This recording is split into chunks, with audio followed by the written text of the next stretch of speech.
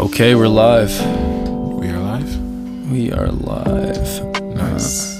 Gonna mess around with the levels real quick, but we should be good. Nice. It's an actual podcast.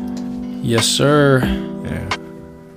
I've been wanting to do this for like years and years, ever since the idea came. Oh, yeah. Yeah. I didn't even know what to talk about. I was like, oh, maybe something music related. There you go. Yeah. Yeah. Okay. Welcome to the Eman and Chevy podcast. Yeah. Imani Freeze, you know what I mean? There you go. We don't have the name of the podcast yet, so No. this is like episode 0, technically. Yep. Make it a bit authentic. So all our friends will be like, oh, they're doing it. It's real. Yeah, it's real now. No faking. Yeah, so I guess the whole point of this shit is to talk, right? It's a podcast. We good? Okay. Yeah. Topic of discussion, underground hip hop. It is underground hip hop. Yeah. But probably first we should I guess talk about what we do and just what's go with us, you know? An introduction. Yeah. Why you should listen to us, I guess. Me and Eman are probably the two biggest hip hop nerds I can think of. We're both, I just graduated, but we're both in school for music.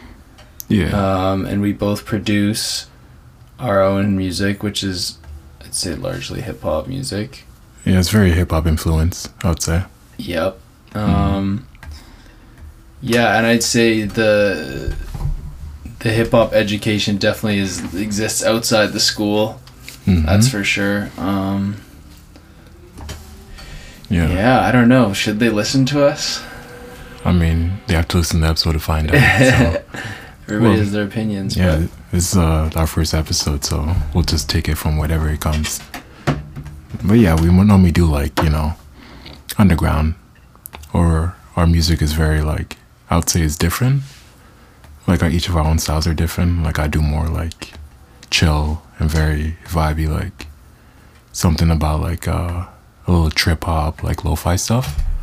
And then pretty much I incorporate different drums, dill, different sampling. I do that sometimes, and it's just, I go with the flow. Yeah. What about your style? Yeah, I was gonna say you're right. It's definitely, trying to get this right. I keep bleeding into your mic. Definitely very different. I don't know. I'm kind of all over the place these days with it. I'm trying to get more melodic, I think. In terms of your vocals? Yes. Okay. Production wise, a little bit of everything. It used to be really I guess upbeat and more aggressive, coming at you. Okay. Yeah, now it's a lot less minimalistic and I guess I'll call it lo-fi. Yeah. It used to be like that, but now it's very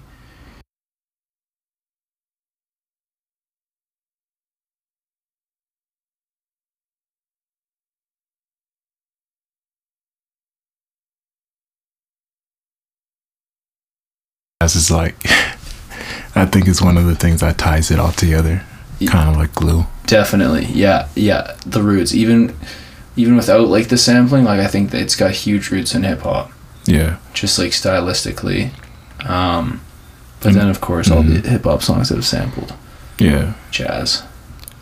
Yeah, I do think in terms of that style and just how it all matches, it's always very like, it's like back and forth away. There's like some music where you can what's it called, you can match it with like the hip-hop aesthetic. Yep. And then you can like have it, something that incorporates like maybe some keys or maybe like some drums, and it can like, you can totally like shift to manipulate it, and it'll be like some completely different, which is why like I did like producing music instead of like, I don't know, being a musician itself. Like Yeah. I would rather like, you know, play with the sounds and all that than play an instrument. But of Right. course, having that knowledge is important. You know, it kind of helps and bleeds into all the different like, the different ways of like expressing yourself. Right, yeah, and I definitely agree. Yeah, I think, well, Quincy Jones was a huge jazz guy, Yeah. and he didn't play any instruments. He was just like the conductor, Yeah. I think, and like the orchestra, and that's kind of how I think about like producers. Mm-hmm. Is they're like the conductors, kind of. You know, like you kind of do play the instruments because you can like play MIDI instruments on your keyboard, whatnot, but Yeah. at the end of the day, like, you're orchestrating the band. Yeah, I think definitely. that's pretty cool. Yeah, it's like you're Yeah. in charge of like everything that needs to happen. Exactly. And you're yeah. the guy that just puts it all together. In like a smaller term, I guess that's what producing is, because it's like you're working multiple tracks and putting it all in one thing. So in a way, you're kind of conducting it. You're thinking that way. Exactly.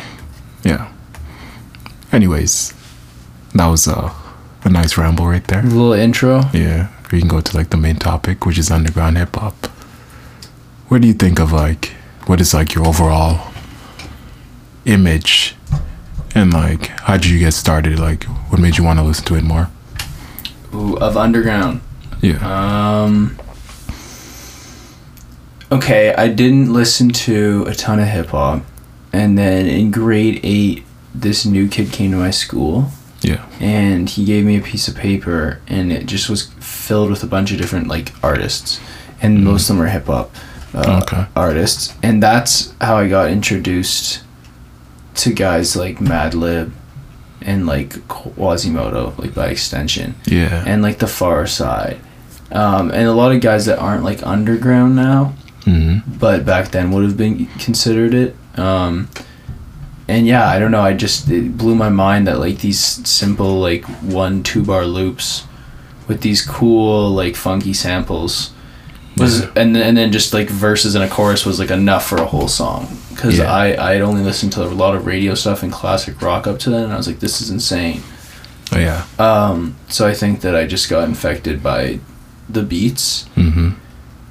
And then, yeah, the flows and the lyricism was super cool. So then I started getting to that. So, early days. Yeah, kind of like all like very like super experimental and just Yeah, like anything really goes, and the rules you just forget about them. exactly. It was just, it Yeah. was like art class without a teacher. Yeah. You know, you can just like throw your paint on the canvas. No one's gonna get mad. Some people enjoy it. Some people will be like, that's not real. But a lot of people will be like, this is what really is real.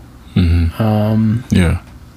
Yeah, I think thinking less about what other people want to hear, and then just being like honest to yourself, like creatively. Yeah.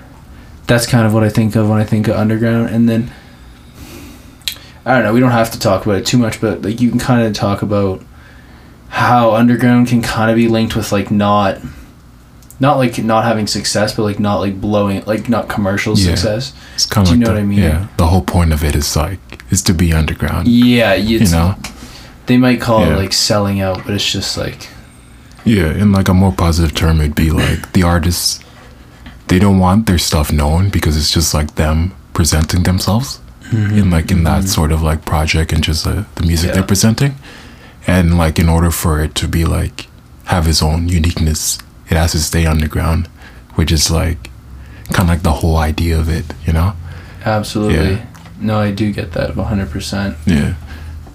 And then yeah, I guess for me, I'd say like my introduction to hip hop was like, I guess very like, because I would say like I used to listen to a lot when I was like in passive. Like I would hear like in the radio and stuff. Okay. Like, you know, like different songs from like, I wouldn't say this is hip hop, but I'm like maybe like Sean Kingston. Okay, or maybe yeah, like Temperature by Big Sean, or not Big Sean, Sean Paul. Yeah. And it's like just that type of sound, and then it's very like club-esque and just like very bouncy, which is pretty much like the introduction of it. Yes. And then to more into like the hip hop related things instead of like the club, I would say like the first ever like hip hop song was like Kick Push by Lupe Fiasco. And it's pretty much like, that's your first hip hop song you listened to? Yeah, it got like, it had like this nice like super jazz like feel. Yeah. And very like melodic lyrics. Not really melodic, but like everything just flowed in together, and it's like, what are these two like different genres? I totally get that. Yeah. No, I know what you mean. Yeah, because at the time, like I had what's it called? I was able to listen to like, you know, jazz. Like I started listening to jazz first, and then hip hop came after, and then after that K Push song, I was like, I got to get into more of this genre, you know. And then it didn't take a few more years until like I got back to like Nas and just like listened to the album It Was Written, and then it's just kind of like, it basically put me even deeper into like the whole, you know, like for lack of a better term. Yeah. And then I just like when I listen to something, I'm like, I gotta get more deep into it, because it's like, I really like this, I want to hear more of it. Yep. And it's like, oh damn, okay, this is nice. And then and then throughout growing up, it's like I've been listening to new other stuff, like, you know, like MF Doom and just like all these different artists. But really MF Doom, I didn't super get into him like in the beginning. Yeah. Because I think like there's a show called The Boondocks. Yeah, of course. Yeah, it's very like, you know, it's very hip hop influenced. So always tease a bunch of different artists. Yep. That like do like the music, and it's just like the whole point of it is to be like, it's about like the black culture and just like all the stuff that happens out in like crime and just like being in the, just how they're living. And right. Then, like, it's almost like a satire sometimes of it's a satire real comedy, life maybe. Yeah. But it's kind of real stuff that happens. Right. Yeah. And people find that related to it.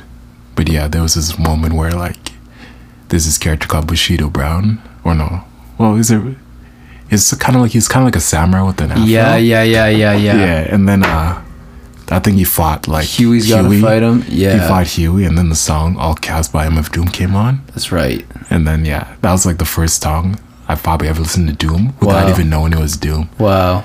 And so the TV like, show. Wow. Yeah, it didn't take me to like years, like maybe around like middle of high school, where I'm like, oh yeah, I listened to this artist before, because I rewatched the show. I'm like, oh, these music, like I listen to them now, and it's like Wu-Tang and just like J Dill and all that. So I was like, oh, that's pretty cool. Like I listened to them in passing. Yeah, but yeah, that's kind of like introduced me to like that genre in its whole. That's super tight. Yeah, I think getting into like certain things from like other media is so cool. Like, yeah, I found a bunch of cool tracks and artists from like movies and TV and stuff, you know, and then when you like fill in the connections, it's the best thing. Yeah, I think a lot of people discovered MF Doom through that episode of the Boondocks for sure. And like, because that's when did that, because that album is, what is that, 05? I can look that up. I think what's called Mad Villainy. 04 or 05. Yeah, it's pretty early 2000s. 2004. Yeah, you got it. So then the Boondocks, it was like kind of around then, right? The Boondocks, like 7 or 6. 7. Yeah, so he was like still kind of underground then. Like people knew about him, especially with that album. It was big. Yeah. I think people that would watch the show are already fans of like hip hop. Yeah. And so like when they watch it, they kind of like, oh, I really like this, let me watch it more, type of thing. Yeah, absolutely. Yeah. It says it was premiered November 6, 2005. So wow. Yeah. Yeah, like right after the album. Yeah, that show is just really cool.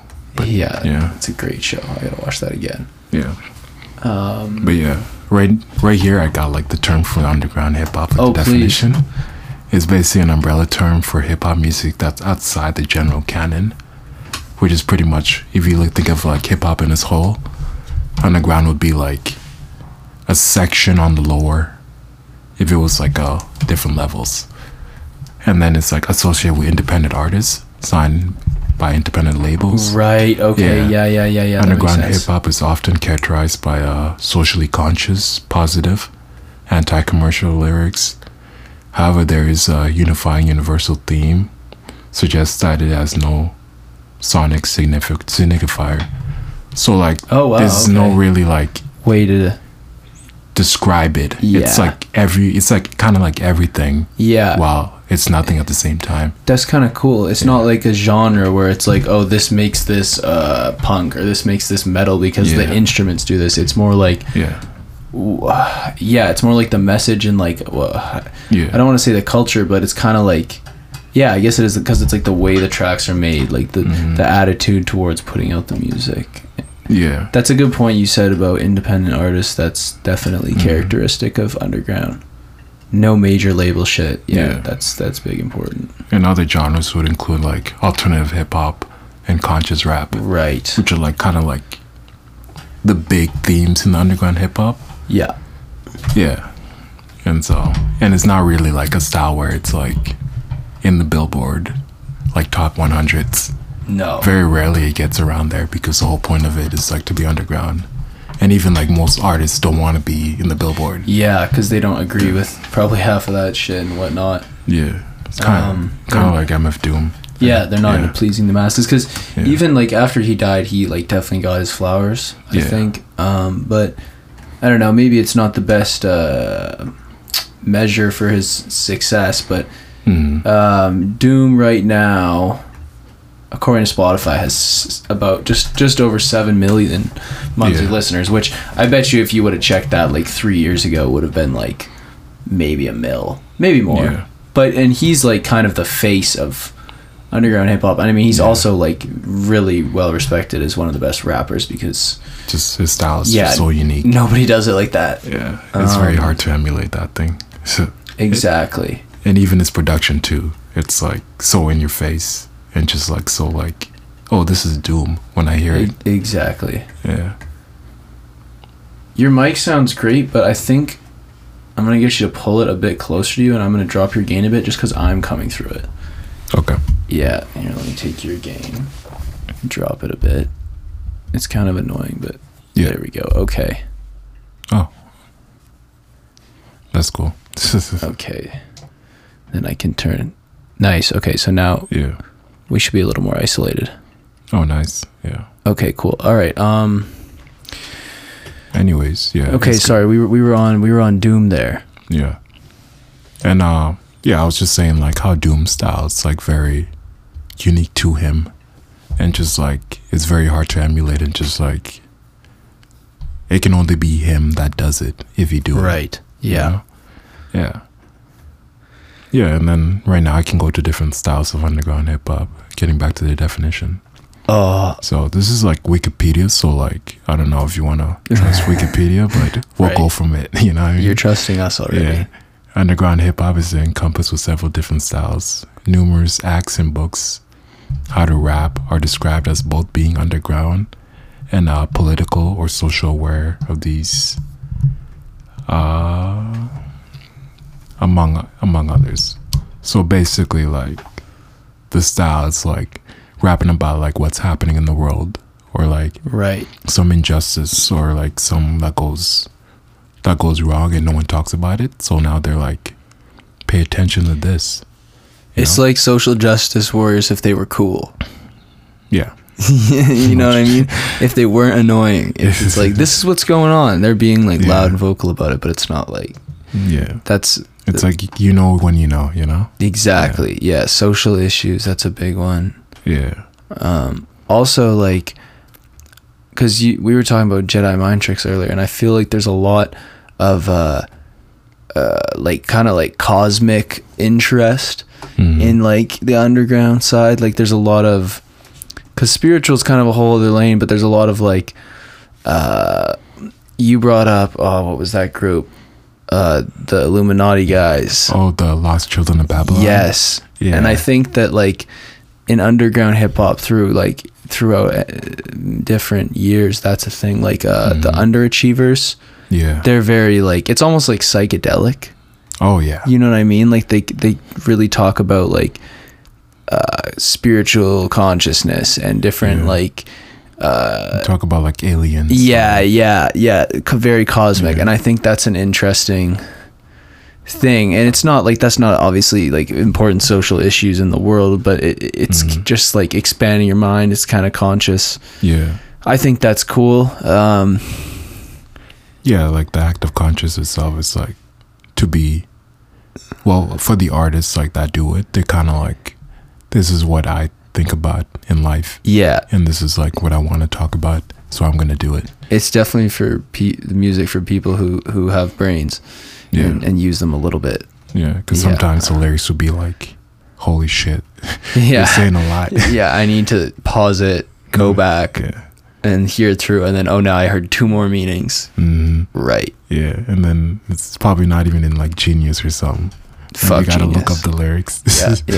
Genius is good when I can't understand rappers sometimes, but like the meaning sometimes it's like sometimes it makes sense, because it's like, so if you're gonna talk about something that like isn't around like now, or I don't know about, then okay, but it's like when they're like, I think he's trying to say this, it's like, well.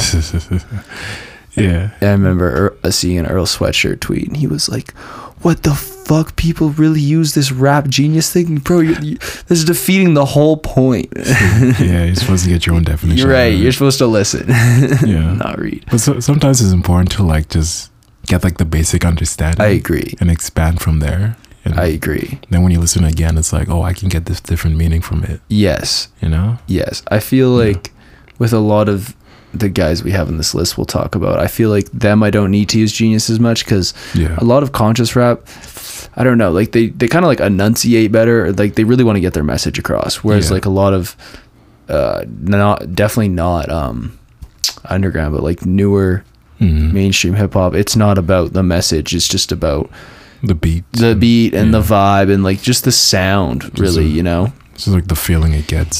So like these mumble rappers, I have to look up what the hell they're saying sometimes. And then I'm sad, because I'm like, oh, they're actually really not saying a lot sometimes. But you know, it's like, oh, I'm go to a party and get money. That's all. We're not that old, but we're already the old heads. And then I think also like in the underground definition, I think an artist can be underground, but eventually they can come out of it. Okay. Like a good example of this will be like Nas, Jay-Z. Very true. Big L to a certain extent, because after he passed, he's like kind of... Right. He became more known after that, but like he did a lot of things in the underground, like with like DITC, like Fat Joe. Definitely. Diamond D in them. Definitely. So that term can like... It doesn't have to like be like focused with that one specific artist, and it could change, like and I feel like actually maybe not, because I was gonna say I feel like every artist has to be underground at one point. Eminem, right? That's true. And like maybe it's just because they're not popular they're considered underground, but maybe it's also like, since they're not super popular, they don't have the pressure on them from a label or whoever being like, oh, you have to rap like this, like you have to make your beats more you know, like, because like you said, like M has a track, it was like the first EP is out actually on Spotify. The Slim Shady LP you're talking about? I don't even think he's going by Slim Shady then. I'm gonna find it. If you go to his discography, is it like with D12 in them? 1996, he's got a single called Infinite, and my brother showed that to me, and I was like, wow, like 96. Like he also has an album here called it's a single called Just Don't Give a Fuck, Eminem, and it actually is on the same bridge with, it looks like the same car from the Slim Shady LP. It is, but the stuff he's talking about is, he like, a lot of the rhymes are just like wordplay, like it's not, it's, you know, it's just the like lyrical spiritual miracle shit. Before that was corny. just very technical. Yeah. But like even the topics that he does touch, it is still more conscious. Yeah. And he's not as angry. And then like later on, once he started getting fame, and I think it's probably just because it's what people wanted and that's what he wanted. But yeah, you know, it's like, I'm gonna rap about I'm a menace, a dentist, an oral hygienist, and it's like that's still a bar, but now we're doing club music. Yeah. So that's a great example. Yeah, Eminem, you know, A Trap Called Quest. Oh yeah, that's true. At one point, Wu-Tang as well. Like, yeah, they were very considered underground. They were like grimy as hell. Yeah, because like when they were introduced, like there was like no song like that, you know. Yeah. And it's like, oh, they're like, there's no hooks in these songs. It's like just them just rapping just their asses off. Versus maybe a chorus. Yeah, but they was hard as shit. So it's like, oh, we like this. Yeah. Mobb Deep too, you know. Yeah. Like they're very like, in terms of like 90s like underground, like very like street grimy stuff. Yeah. Like they were kind of like the first group that like rapped about like the street violence, because they were involved in it, and they had people that passed, and they like when Havoc and Prodigy are like the duo Mobb Deep. Yeah. And then pretty much like they introduced like the Havoc produced an album called The Infamous, and then he had like a bunch of like songs like what's it called? Here, 1 second. Like, you know, Eye for an Eye. Yeah. Nas Raekwon. Like Shook Ones Part 1 or Part 2. Yeah. That one like became very big. Yeah, that's true. There's that was a big like hit. What is the Eminem movie? The 8 Mile. 8 Mile. Is that the beat for the last battle? Yeah, it was the beat. Yeah, that's right. Because he has the, you know. Yeah. Yeah. Yeah, just that style. Just like after like Mobb Deep like introduced it, it was like, oh, we can rap hip hop this way and just like talk about this and that. And it was very real. And that shit was like scary real, because I feel like because that was after Illmatic. Around the same time. It was 95. I think so Illmatic was 94, I think. Yeah, 3 or 4. Yeah, 94 it was Illmatic. Because Nas, like that, I mean, that shit sounds what I imagine Queensbridge Projects New York sounds like. But then, because I was like, wow, this is like dark and the beats are spooky and he's talking about street life. Yeah. And then I heard the Infamous, and I was like, Nas's shit sounds like Child's Play, right? Like Nas is like, his shit's like fun now. It's like, and then I heard that shit and it's like, holy shit. I think Illmatic was like kind of like a celebration of like the hip hop back then. Oh, okay. That's a cool way of looking at it. Yeah. Because like all these songs were like, when you look at like the songs and the producers, they were like top tier producers back. Well, there still are, but like back in the day, they were like the guys that are number one, like Premier, you know, Diamond D, Finesse, Q-Tip, and you know? Is Havoc? No, Havoc's not on that. No, Havoc is not on it. Pete Rock's on that. Pete Rock, yeah. I'm forgetting. Crazy. Like those guys were like the number one guys, and they all worked on this album, and it's like because like, you know, it had all these producers like that were known or it's still known, like they were like very influential back then. Yes. And they were just like, oh, let's make an album. And then Nas was like the young guy that's like super talented and just like had so much energy. Very like, I'll do 11 tracks tonight. Yeah. And just like very like, oh damn. And then they're like, oh, this guy nice, you know? Right. And it's like, oh, let's work with him and just like make an album. And then some of the songs were like, it's mind blowing. How they were made, like, you know, One Love. Yeah. It was like recorded like in like the kind of like a movie tape. Really? Where not really. It's a kind of like a cassette tape where you had to like physically stop it. Yeah. At the moment it plays. Okay. And then like to rewind it, you had to like kind of, I would say, loop it physically, you know, and then you have to time it. I know what you're saying. Time it to where it repeats itself. Yeah. So it's like it. I think I kind of got it wrong a bit, but like I'll probably fact check on that. But it was very difficult to make. So like I think it was like the loop on the sample. Yeah. Whoa. They had to physically time it to when it came on. Whoa. So that took hours and hours, and then because I saw this like DJ Premier, he has like a channel where like they talk about it. Yeah. And he talked about I think it was One Love they talk about? Yeah, because P-Rock produced it, right? I'm not... not P-Rock, Q-Tip. Yeah, because he also does the hook on that. Yeah, Q-Tip produced it, and he went through all this process. Right. And then DJ Premier was like, oh, damn, I want to do better now. Right. He left, and then he came back and produced even more, like, you know, Represent. Wow. And like, what's it called? Can you imagine being 16 and like the best producers in the world at the time are just like, we want to work with you. They're rocking with you and That's just like insane. produce every album. That's insane. But yeah, definitely like Illmatic is like kind of like more a celebration of like hip hop at its whole. And it's just like, you can even see it with all the songs. Yeah. Like the production is like crazy back then. Even now, like some of these songs are just like, even like sonically, like this fucking snares and like everything, they just hit like so clean. And even with all the digital stuff we have using now, the like, best samples and just and it's simple, but it's like so, they all the songs feel so rich. Yeah. You know, it never feels like it's just a boom bap beat. Like it feels like a whole, like every time I hear those songs, I feel like I'm in a location. Yeah. Do you know what I mean? Like it puts me in some kind of space. I could be in a good mood. I could be like happy and careless, and I put on What Love, and I'm like immediately like introspective, and I'm kind of like looking over my shoulders. Do you know what I mean? Because it's kind of spooky, but it's like cool. Well, Love is pretty good. Crazy. Yeah. Even like the intro, the genesis of that one. Yes. It's kind of like in the train. It puts you into that whole world. The whole vibe, like you're coming to Queensbridge. Yeah. Yeah. Does AZ do a whole bunch of like interludes and intros on that? Yeah, I think it's like AZ talking. Yeah. Just talking shit. Because he says the same shit on like 3 songs. He's like, and put the Washingtons with the white ones. Yeah. Yeah, he's always like doing his thing. Yeah. Yeah, and I was saying like Illmatic, you know, and like the Infamous are like good in different perspectives.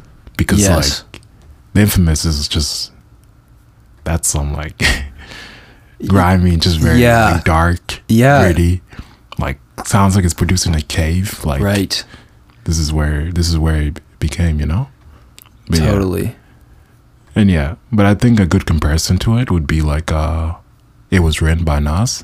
You can compare those two more because like it kind of fit that more Infamous vibe. Yes. And just like because a lot of songs, like I think a few ones pretty like it's kind of felt like the Infamous continuation.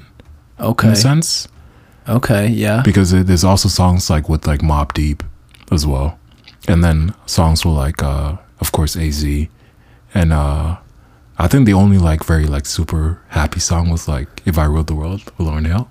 Yeah. But like a lot of the other songs were like crazy. Yeah. Does that one have the message on it? Is that one? The message was there. Yeah. And then there was what's it called? Let me check that out. I Gave You a Gun. Crazy. Where Nas rapping like the perspective of a gun. Crazy. That was some cool. Yeah, that was a really cool idea. Yeah. Yeah, the message, Street Dreams, I Give You Power, which is the song. Shootouts, yeah. Yeah, watch them. Yeah. No, this is crazy album. Yeah, Nas is coming. You know, the setup with Havoc. That's a great song. Yeah. Yeah. Suspect to Shootouts. Yeah. Yeah. But yeah, what's it called? The album is pretty good too. It's like the first album with Nas I listened to. It was nice. That's cool. Yeah. Yeah. Okay, well, we could talk about this guy forever. Yeah. But that is a great example of like an underground artist that has kind of blown up. And I think because I think today we'll definitely like stick with underground, like where it came from, kind of. So like a lot of that originates from like 90s and stuff, and like Doom's early 2000s mostly. But there's also like underground and like the other side of hip hop where it's like like the melodic trap stuff, you know, like there is that, and it is different because they're probably not going to be doing like socially conscious, lyrically heavy bars. And I mean, it's the 2010s, so it's different, but the sound is still more raw, and I feel like they still pay attention to not caring as much. Yeah. And then like those guys will blow up because of it's just more appealing to the masses that don't listen to like rap you know, that don't listen to like hip hop, but they're like, this is a nice beat. Yeah, they're not really a fan of it, and no, they're not there for the poetry. It's more just like, oh, this is cool, like this music. It makes me want to dance. So, right, exactly. Yeah, I'm gonna do that. Which is fair, but okay. We talked about Doom. Do you want to talk about Grimm a little bit? MF Grimm? Yeah, without going into like the super long beef history and because it is crazy. Yeah, I think MF Grimm is kind of, I guess, I would say in terms of a rapper, I think he's dope. Yeah. Like he has his own unique style. Yeah. Just like he rhymes about like, you know, I would say if Doom was like more into street rap and just didn't have like that flow. Yeah, yeah. And then, because I know like MF Grimm, like he rapped with like, he has some songs with like Coogee rap. Oh, and, maybe some Mobb Deep stuff. But his style is more like, you know, underground, very gritty, street hard stuff. Yeah. And it's just like, it's in your face, and like the production is kind of like very boom bap and very like 90s. Right, yeah. And he definitely like how do I say this? Because he has his own style that makes him unique, and his voice I think is also unique, and just like, because he just raps about like, you know, some parts with drugs, some parts with like very violence and just stuff like that. Yeah. Yeah, Doom is more just like the fun kind of goofy raps, and it's all about like the wordplay and the rhyme schemes. Yeah. Yeah. Interesting. Okay. Yeah. They had beef. That's about it. Yeah. That whole beef was silly. It's just awful money, but you know. Yeah, you got it. Yeah, there's one song with called "Take 'Em to War" featuring Coogee Rap. Wow. And B1 and a few other. Cool G. He's underground, right? We could say that. Yeah. Coogee Rap. Because like, if classic, like someone could listen to Nas and Jay-Z and them and not know Coogee Rap. That's true. That's very true. Coogee Rap is kind of like the birth of like that East Coast flow. That flow.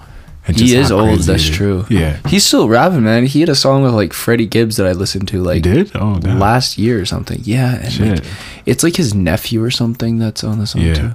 And then Alchemist had a single with him that came out like a year ago. Yeah. Yeah. Crazy. I think in terms of like the scary like street like Alchemist style. Yeah. Coogee Rap and his music and just like the production in it. Yeah. It's kind of like one of like the early stages of just East Coast rap and just like that birth of that style. Yeah. Because I think there's an album called 456. Yeah.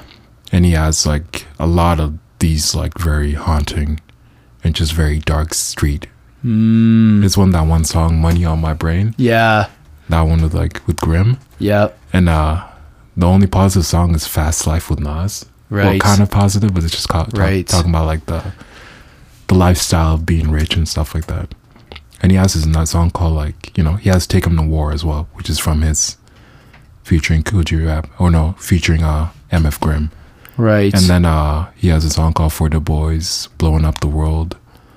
For the Brothers is actually like that one's not too dark. I'd say like I'd say it fits more like One Love vibe, you know? Yeah, okay, I like it's kind of like the passing. Wow, is Nas the only feature on this album? Damn. And it's also Grimm as well. Oh, okay. Yeah. But it doesn't show his name for some reason. I see. Oh, yeah, that's fair. Yeah. There's also metadata issues. Executioner Style, that's a good song too. Oh, wow, yeah. Yeah. But yeah, Coogee Rap, he's pretty dope. I haven't listened to like his whole discog. I listened to a nice portion, and I'd say it's pretty solid. Definitely a mean lyricist. Yeah, he goes crazy. Yeah, and his voice is just like so good. It's just so him. yeah, so infectious for sure. Yeah. Okay. Coogee Rap is nice. Damn, I'm trying to think of some more underground guys that like kind of made it out of there. Kind of made it out in the underground. Yeah, because like I was thinking Cameron, but I don't know. I feel like Cam was always kind of big.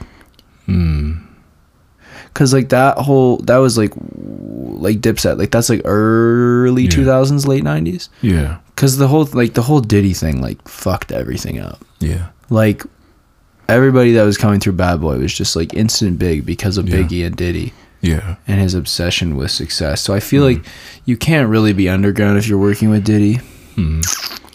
I think, I don't know. I had this, I don't know. Sometimes I have arguments in my head. Yeah. That I make up and just think about it. And you gotta win. Yeah, that's great. And then, you know, Black Star, Talib Kweli. Yes. And Mos Def. Yes. Great duo. I was thinking like, because I would say Talib Kweli is underground and Mos Def is not. Whoa. That's what I was arguing in my head. And then pretty much like my reasoning was, you know, Mos Def is kind of like, you know, he's very known, like Black on Both Sides. He's in movies. He's in movies. Yeah. But Black on Both Sides is like a classic album. Right. That a lot of people know, like right. A lot of people that are not even like hip hop heads like that. Right. Has listened to those albums. Yeah, my parents know who Mos Def is. Yeah. You know, and they don't know.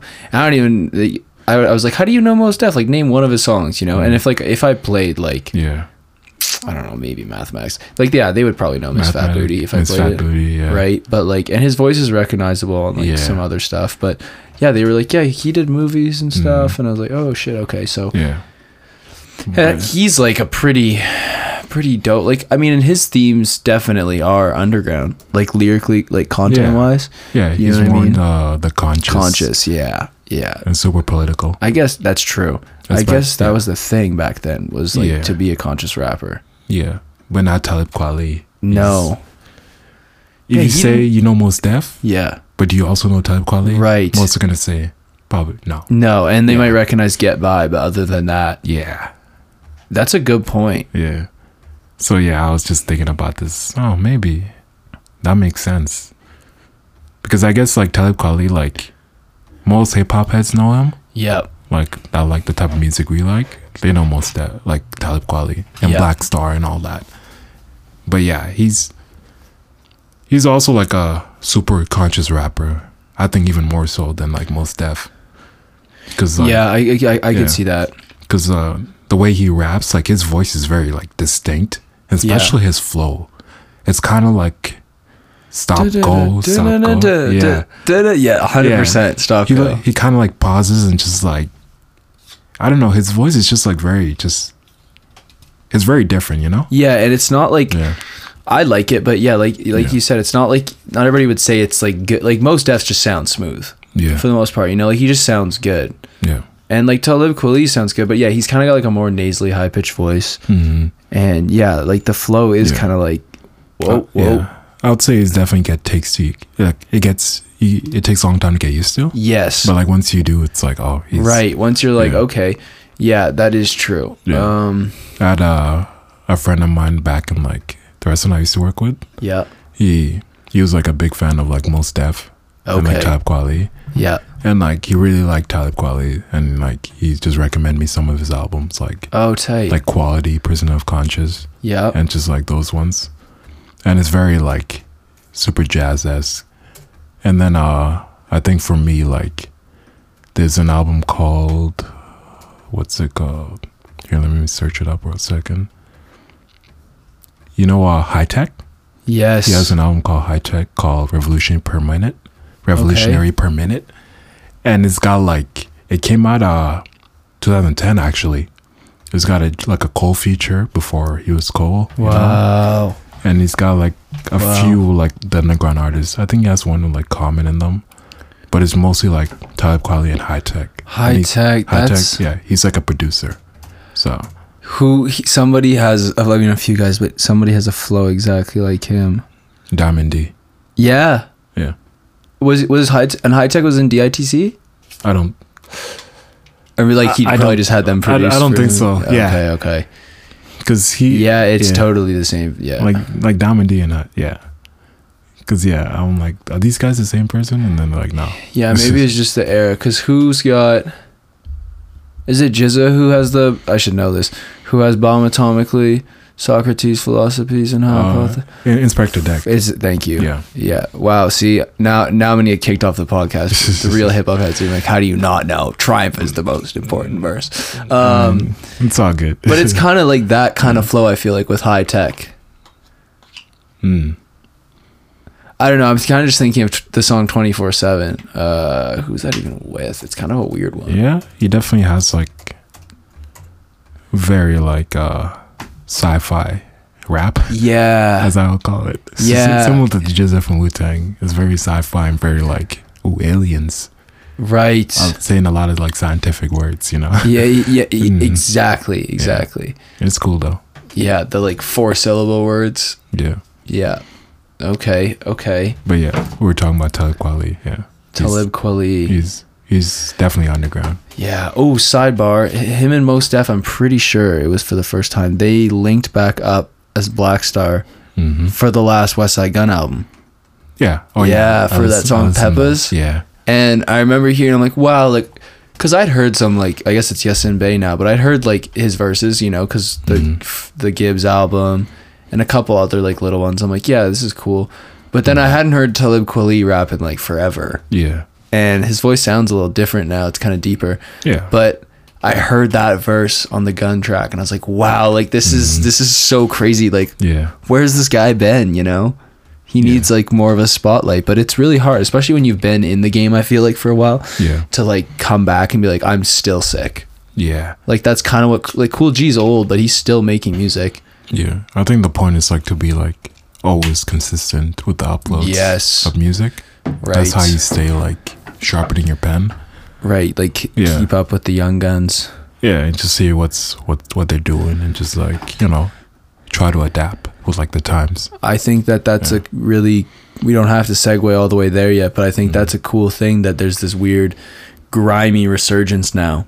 Yeah, like, you know, grimy no drums. Yeah, and even like when there is drums, but yeah, like from Buffalo and from Detroit, and like we're still from Syracuse and shit. Like, it's just, and now since this is coming back, like some of these old guys are like, oh my god, like I can jump on this track, you know, because like some people adapted, but like not a lot of people are like, my name's Kool G Rap and I'm gonna be on the next Lil Uzi track, you know, like that probably won't work. Yeah, but he's on tracks in 2020 because there's guys like Alchemist has always been a producer. Yeah, but now he's making like dirty boom bap. That sounds like it's from the 90s. I think that's cool. Yeah, Alchemist like he did start as a rapper. Yes, that's right. Then, First Infantry. Yeah, and then he just, you know, he found out being producer was much better. Right. But he sometimes still raps and stuff like that. Like, I think he rapped with what's it called? Oh, for the Larry album? Like the Larry June album? Yeah. And also with the Hit Boy album, or Hit Boy song. Oh, yeah, that's right. That single. Slip Into Darkness. Thank you. Yeah, that's the one. And yeah, this is actually another sidebar. You know Stove God Cook? Yeah. Earlier today, I'm like, oh yeah, I gotta listen. I wanna listen to the album. Yeah. And then so I listened to it when I was in the gym. And that shit just hyped me the fuck up. Yeah. I still gotta listen to that. You send that to me at work. Yeah. Oh yeah, the one with Roc Marciano. Yeah. That one's pretty good. That's a new Reasonable Drought is what I listen to. Oh god, yeah, that album is so good. Yeah. Like, cause you know, what's it called? This is one song I really liked. Because before I haven't really listened to the album like that. Okay. I make my way through it. Yeah. But then when I was working on the gym, I'm like, oh, this shit's hard as fuck. It's all good. Like it's I think the songs are good and better. Like Lava Lamp. Yeah. John Stark. Yeah. Gloria Blimentine. Yeah. Like, and Jim Bohemian and Break the Pyrex. I'm like, holy shit. That's crazy because like by far my favorite is Bread of Life. Yeah. I don't know why. It's just so good. And then Burton State's pretty good. There's Cocaine Cologne, great. Yeah. Wild Samples. I think it's cool that he can be so bar heavy and then also be like these new rappers and just go like ridiculous with the ad libs. Yeah. Like he's just gonna laugh. And it's like, it's so great because I'm getting hyped. No, yeah. I guess Jada did that, but yeah, those like reverberated like laughs in the back. Yeah, those are just like so hype. Yeah, he'll like talk shit calmly, and then his ad would be like, "No, you can't," and it's like, holy shit, like it's so great. It definitely hypes you up. That's it. I think Marcy kind of led the charge in this whole like Rebirth. Yes. Yeah, because he's been doing it for a while. Since like 2010. I don't know if he has music earlier than that, but like. Right. No, but that's like way back. That's like early ASAP Rocky, you know? Yeah. And I think it was you that was telling me that like guys around him were kind of like, maybe it was you. Guys around him were kind of like changing their style because they're like, I don't know if this shit, you know, this left-handed kind of drumless shit and these flaky. I don't know how to compare it without like using Lil Wayne, but he just keeps like going. And he stays on like one rhyme for a long time. He's got that momentum with his raps. Right? Yeah. And yeah, he just kept doing that. And like the genre didn't blow up. And then like Gun started coming out and even like Griselda. And they all like were like, yeah, like Roc, like he's the guy. And being a producer that good, like get out of here. Yeah, he's just got all like in one. Yeah. His like earliest album was 2012 actually. Okay. It's kind of like an EP. Yeah, and there's probably Strive. shit before that on like SoundCloud. Yeah. But wow, yeah, Strive EP, I see. But he's like the type of like artist where like he found success by being super consistent with it. Yeah, he never switched up. He just never changed. Yeah. And and that's really respectable. On this first album after the EP from 2013, he's got some pretty like he's got Evidence. Yeah. I don't know Cobb, but I know Guilty Simpson. We got Action. Yeah. Knowledge the Pirate. Yeah. When I heard of like AG. First time I heard of Roc Marciano is I was listening Joe Budden podcast. Yeah. And then I think like Maul or not Maul it was Rory. He's that one guy. Yeah. They have this thing where like they recommend a song in the outro. Oh, that's cool. And he recommended Richard Gere. No way. And I listened to it, I'm like, that's a crazy track. I'm like, holy shit. And that's how like I was introduced to him. I'm like, oh, this guy's nice. Yeah. Because I was already like a big Doom fan. And I'm like, this is just already Doom again. Right. And to a similar style, but like very different. Doom with like more like swag. Like I'm not reading comic books. I'm reading like Playboy magazines. Yeah, like swag, my nice car. Yes. Look at this fly ass shit. But still like the crazy like crazy bar heavy. Crazy wordplay. Yeah. And then I listened to like Marcelago. And I was a big fan ever since. So yeah. Great project. And he had like this what's it called? An album called Mon Marcy. Okay. It's really good. Oh yeah, that was like what, like 4 years ago maybe? Yeah, it's what's it called 2020. Okay. So, 3 years ago, yeah. And it's with like the song I sent you with Stove God in it. It's called The Eyes of Horus. And it's got Stove God. And I think he's like I would say like the only feature in that album. Because it's all just Marcy.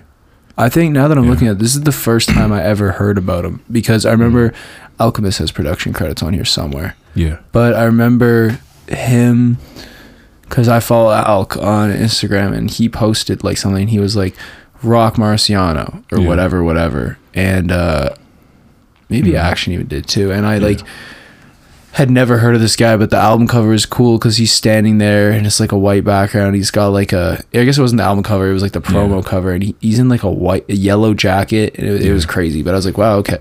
And then I remember Joel getting on me about it, and he was like, you gotta check this guy out, blah blah blah, because he loved Richard Gere. That was one of his favorite songs. So that was from a few years ago. It's such a nice beat. Yeah. And then I was like, okay, whatever.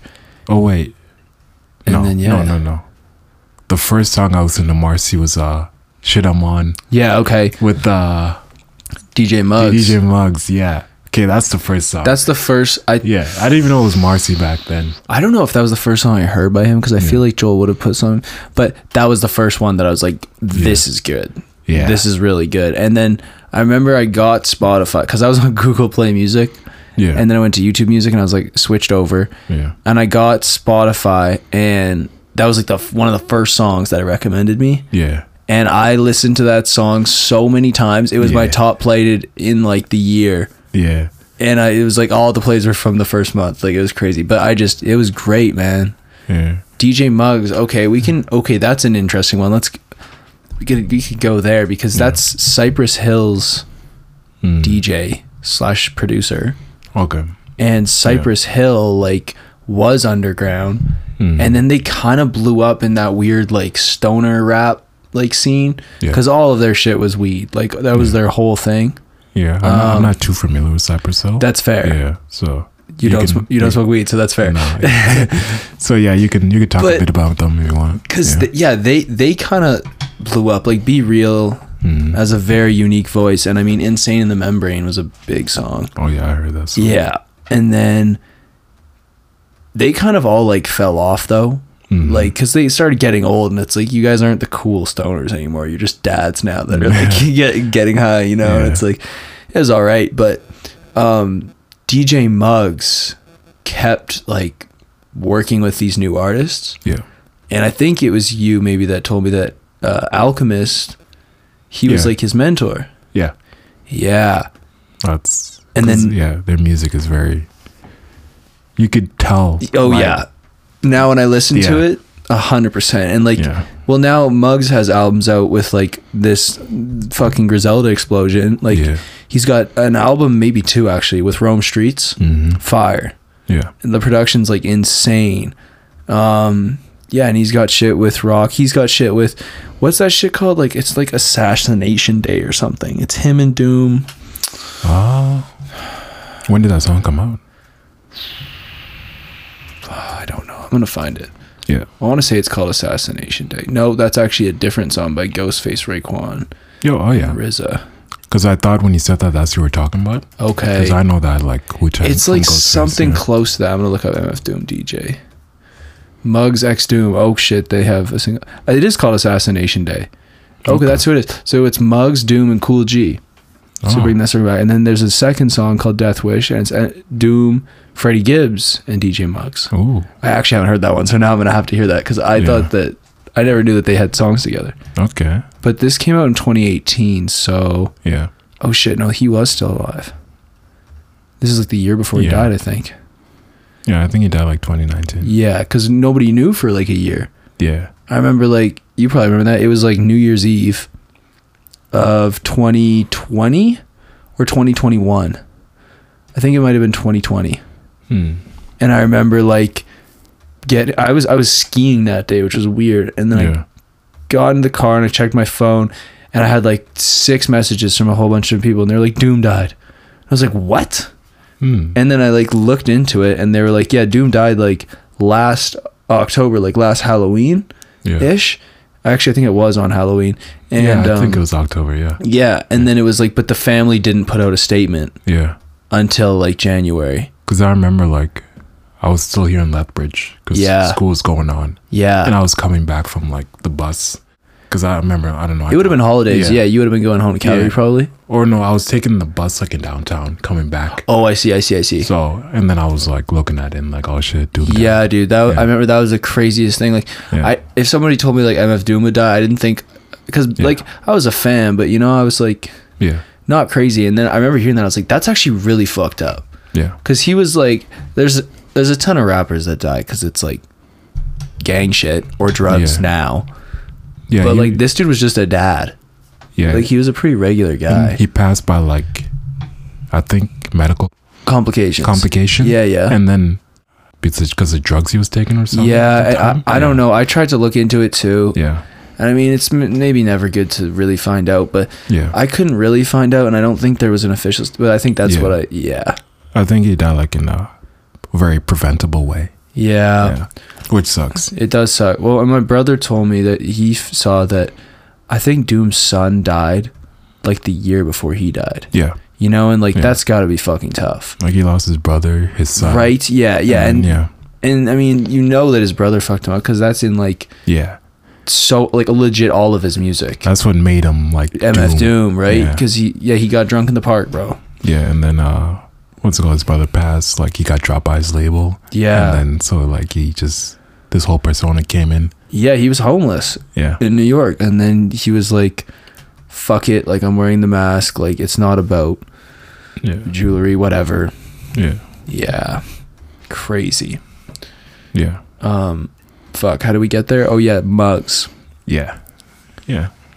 I think, yeah, DJ Muggs, like, his style, just like I get jealous, like, when I hear them make beats. Yeah. Because it's very, like, such a smooth sampling. Yeah. And just, like, very, just, like, production. It's like, oh, this is so beautiful. Like, damn. It's wild. Yeah.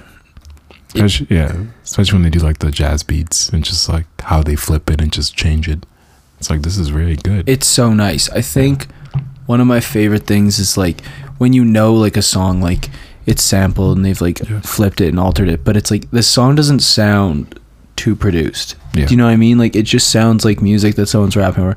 I find it hard, like, when I'm making shit, to not make it sound like I made it on a computer. Yeah. Do you know what I mean? Like, that's that with, and unless you're doing the Madlib shit where it's like you're just taking a drum loop and then, like, you're taking a fucking, I don't know, piano sample. Yeah.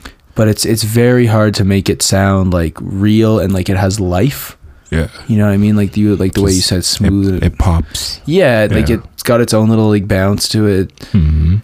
I think, like, not to go down that rabbit hole, but, like, that's kind of the Dilla thing with, like, the no quantizing, is it feels like a human made thing. Yeah. You know? Oh yeah. I guess. Because is he underground? Like, how does that work? Because, like, like, I feel like now people in music, like, I have friends that don't know hip hop, but they're like the Dilla swing, and it's like, shut the fuck, you know? They know Dilla now, but like, I'm sure they didn't know him, like, before, like even before, but like after he passed, he wasn't really much known. No, I think it started resurging when, like, 2012. Yeah, maybe and above more is where, like, he got, like, way more popular. Yeah, and I think, like, because like that old school style was, like, coming back. Yeah. And people noticed, like, this is, like, Dilla shit. Right. And I think it's also, like, the influence of, like, lo-fi hip-hop. That's a really good call. That's where Dilla came back. No, you definitely hit the nail on the head. That's so true. Yeah, because definitely, like, how lo-fi is made is basically boom bap beats. Yeah, and, like, swung. And those swingy, very, like, changing 16th and just, like, 2/8, all that. Especially on, like, the, what's it called? The snares? Yes. Like, they makes you, like, want to groove with it. 100%. If you don't bop your head to a Dilla beat, like, we have problems, you know? Like, something in you isn't right to me. Yeah, and then I guess to some extent lo-fi was underground. But now it's like chill hip hop beats to study to. It was very mainstream. Yeah. Do you remember? I remember being first year, 2018, 2019. Yeah. And there was a website called Chilled Cow, or it was like a YouTube channel. Yeah. And now I think it's called The Lo-Fi Girl, and it's like what everybody knows. You know what I mean? Like little anime drawing girl. But it was called Chilled Cow for the longest time, and I was like, this is great. But it was literally chill hip hop beats to, like, relax and study to. Yeah. It was kind of like known as background music. Yeah. But a lot of that shit is beautiful, and it's like, it's not Dilla because, like, he's so iconic. Yeah. You know, it's like everybody can put a VHS filter on your shit, low pass it a little bit, and then swing your hi-hats. But I think that man his bass lines are so underrated. The bass lines is what make the song, I think. Gross. Especially in the beat. Gross. And, like, it doesn't even make sense sometimes, like, where the notes are going. Nah, because the beat's already, like, kind of bouncy swing, then it'll be like boop, boop, boop, boop. It's like, what? Like, it's jazz. Yeah. And it's wild. Dilla's nice. And also, I guess, talking about lo-fi hip-hop and influences. Yeah. Nujabe, he's good. Nice. Another. Good connection. Another influence of lo-fi hip-hop. Mega. Because his music is kind of like, after, you know, lo-fi hip-hop became a thing, he kind of, like, started transcending even more and stuff like that. And he's kind of like, I think, my biggest influence in terms of the music I make. I'd agree. Because, like, I think I got into his music, like, this is anime. Yeah. Called Samurai Champloo. Yeah. And it's got, like, this very unique OST. And, like, the soundtrack is basically just hip-hop with, like, very, like, melody-esque, super, like, just atmospheric. Yeah. Like, very texture heavy. Very textured and electronic based. Yes. And it's just, like, it was so, like, different and just, like, because before I've listened to like other songs. There wasn't anything like this. And especially like, and the beats were just like kind of repetition, but you never get tired of it. And like they were just like very like, because there was also like sample based too. There's a lot of samples that were using it. And in the show where there was like 4 producers that worked on it. So Nujabe was one, and this other like influential producer by me is Fat John. Okay. And then Force of Nature and Suchie, which is like they're kind of like Japanese artists. Mm-hmm. And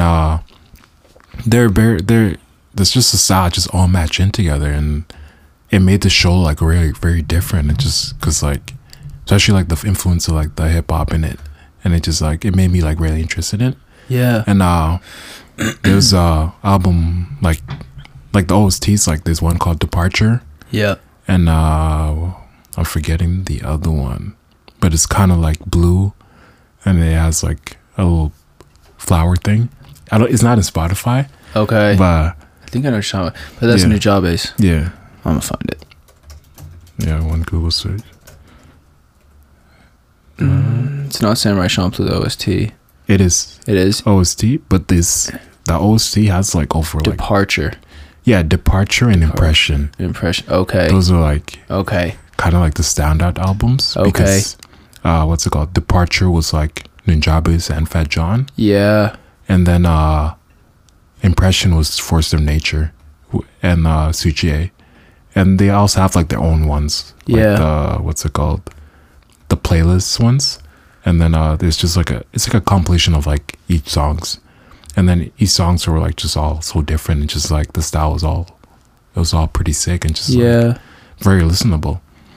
And the one song from what's called Departure is called Aurora Dance. Yeah. Produced by Nujabe's. Yeah. And it's that one song, The Lamp is Low. Okay. The what's it called? By this Brazilian, like it's bossa nova song. Oh yeah. Yeah. It's becoming very popular now on like Instagram and stuff. And when I hear it, I'm like, oh, okay. Do you like that, or do you hate when that happens? When like shit that you knew was cool back before it was cool blows up, and then everybody's like, check this song out. Like the gatekeeper in me. Right? Yeah. Like I'm like every hip hop head has that in them. I'm like, okay. Yeah. You don't know shit. Yeah. You weren't there when the song was good. Right. Stop acting like you know. Spell his name. Yeah. It's called The Lamp is Low by Lorindo Almeida. Okay. Which is like the guitar sample was sampled in Aurora Dance. Wow. And like that song is kind of like one of the most beautiful things I've ever heard. So I was like, oh damn, I really like this. Oh like man, you said it. Like we were talking about hip hop. I think honestly the first underground hip hop song that like I ever enjoyed, maybe even heard, now I'm looking at it now, was like Feather of Immortal Soul. Oh, Immortal Soul? Or Immortal Soul. Yeah. It was Starr. Yeah. Like that was my buddy showed me that. Yeah. And I remember like I never heard anything like that because the beat was insane. That's like lo-fi. I'd never heard that, you know. And then the vocals are so. It was perfect. It was the first song I think that I was ever like, this is the most beautiful shit ever. Yeah. And I didn't think that hip hop could do that because I listened to radio hip hop. I was like, oh, T-Pain, you know. Yeah. And then like even when I started getting more grimy, like I got an Odd Future in 2013 and shit like that. But I was like, this is. And I love jazz, so I was like, this is jazz and hip hop. Like, what the hell is this? Yeah, it was like jazz and hip hop with like a different part of jazz that was mixed in it, you know? Yes. Because the way they sampled hip hop back in like the 90s, where like they would have the one sample, and it's very like it's hard to describe, but I think it's like a different genre. Yeah. Of like jazz that it was produces, because like just like the beats were very like bright and warm. Yeah. And kind of just very, this is like, I can vibe to this, you know? Yeah. Like the sun is up and I'm like in the forest somewhere. Yeah. And I can just feel like the warm sun, and it's very good. That's like the feeling I get when I listen to it. So, and it was definitely like how I thought when I listened to the song. So yeah, no, I agree. Like I think a lot of the old not older hip hop sampling in jazz is kind of like, it was either like they kind of use like shots Like they would just take a trumpet sample and it would be like boom, trumpet stab. Yeah. And I feel like, I mean, some of it was like they would take a whole melody and shit, you know, but yeah, no, this shit's way the low. I think just like low passing it and making it lo-fi, kind of crunchy, like intentionally crunchy too. Because the album came out like early 2000s, so they were doing digital mastering then, but they probably just didn't do it. 05. Yeah, but there's like especially in the Model Soul. It's called. One of the first albums I listened to like ever. Yeah. And like a lot of these like beats were like there's a Sea of Clouds. That's one of my favorites. That's like it's like the weirdest but like the most different beat I've ever listened to. I'm like, oh, this is like you could do this. Right. Because it's just got like this very like bouncy warmness of like the drums. Right. And it's kind of like so different. So and also the sign with like phase rock. Yep. And Thank You, but with the Apni B Fly. Yep. Yeah. What's up with the Lovesick tracks? I always wanted to ask somebody that, and I know you might know because you're a big Nujabe guy. Because there's so many Lovesicks. Do you know what I mean? Okay. Like this got part 3. I think I've heard part 2. Okay, I can like talk about it a bit. Yeah. Basically, Lovesick is an album where like since Nujabe he passed away like 2010. Yeah. And like tragic car accident, you know. Right. Rest in peace. And this guy, he's like Shingo too. He's basically like one of his partners that he produced with. And he's kind of like a rapper. He's a Japanese rapper. Yeah. And they were working on this album. And so like, but the album never got finished because he passed away. Wow. So he and a couple of producers like, you know, Phase Rock and them. Like Uyama Hiroto is also another one. Yep.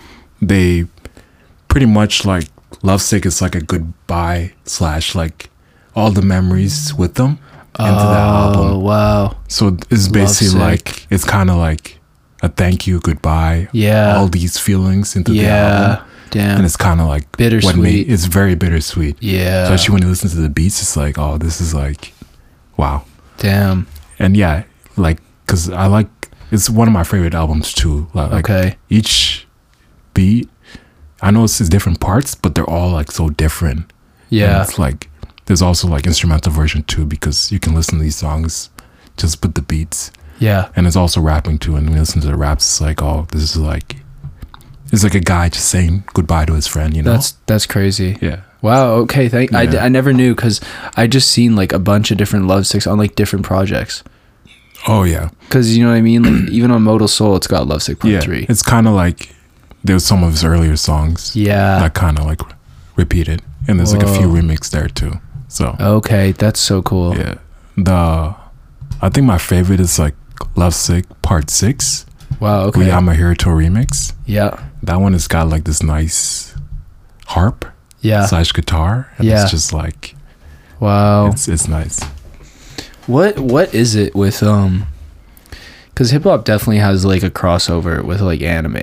Yeah. Like you talked about the Boondocks way earlier, and I know that that's different because that's an American cartoon just drawn in this style, but like it's drawn in that style I think for a reason. And then Samurai Champloo, and then and then Nujabe, and like I don't know. I feel there's definitely more examples I can't think of. Like I guess Uzi's a bad example because he's way newer, but.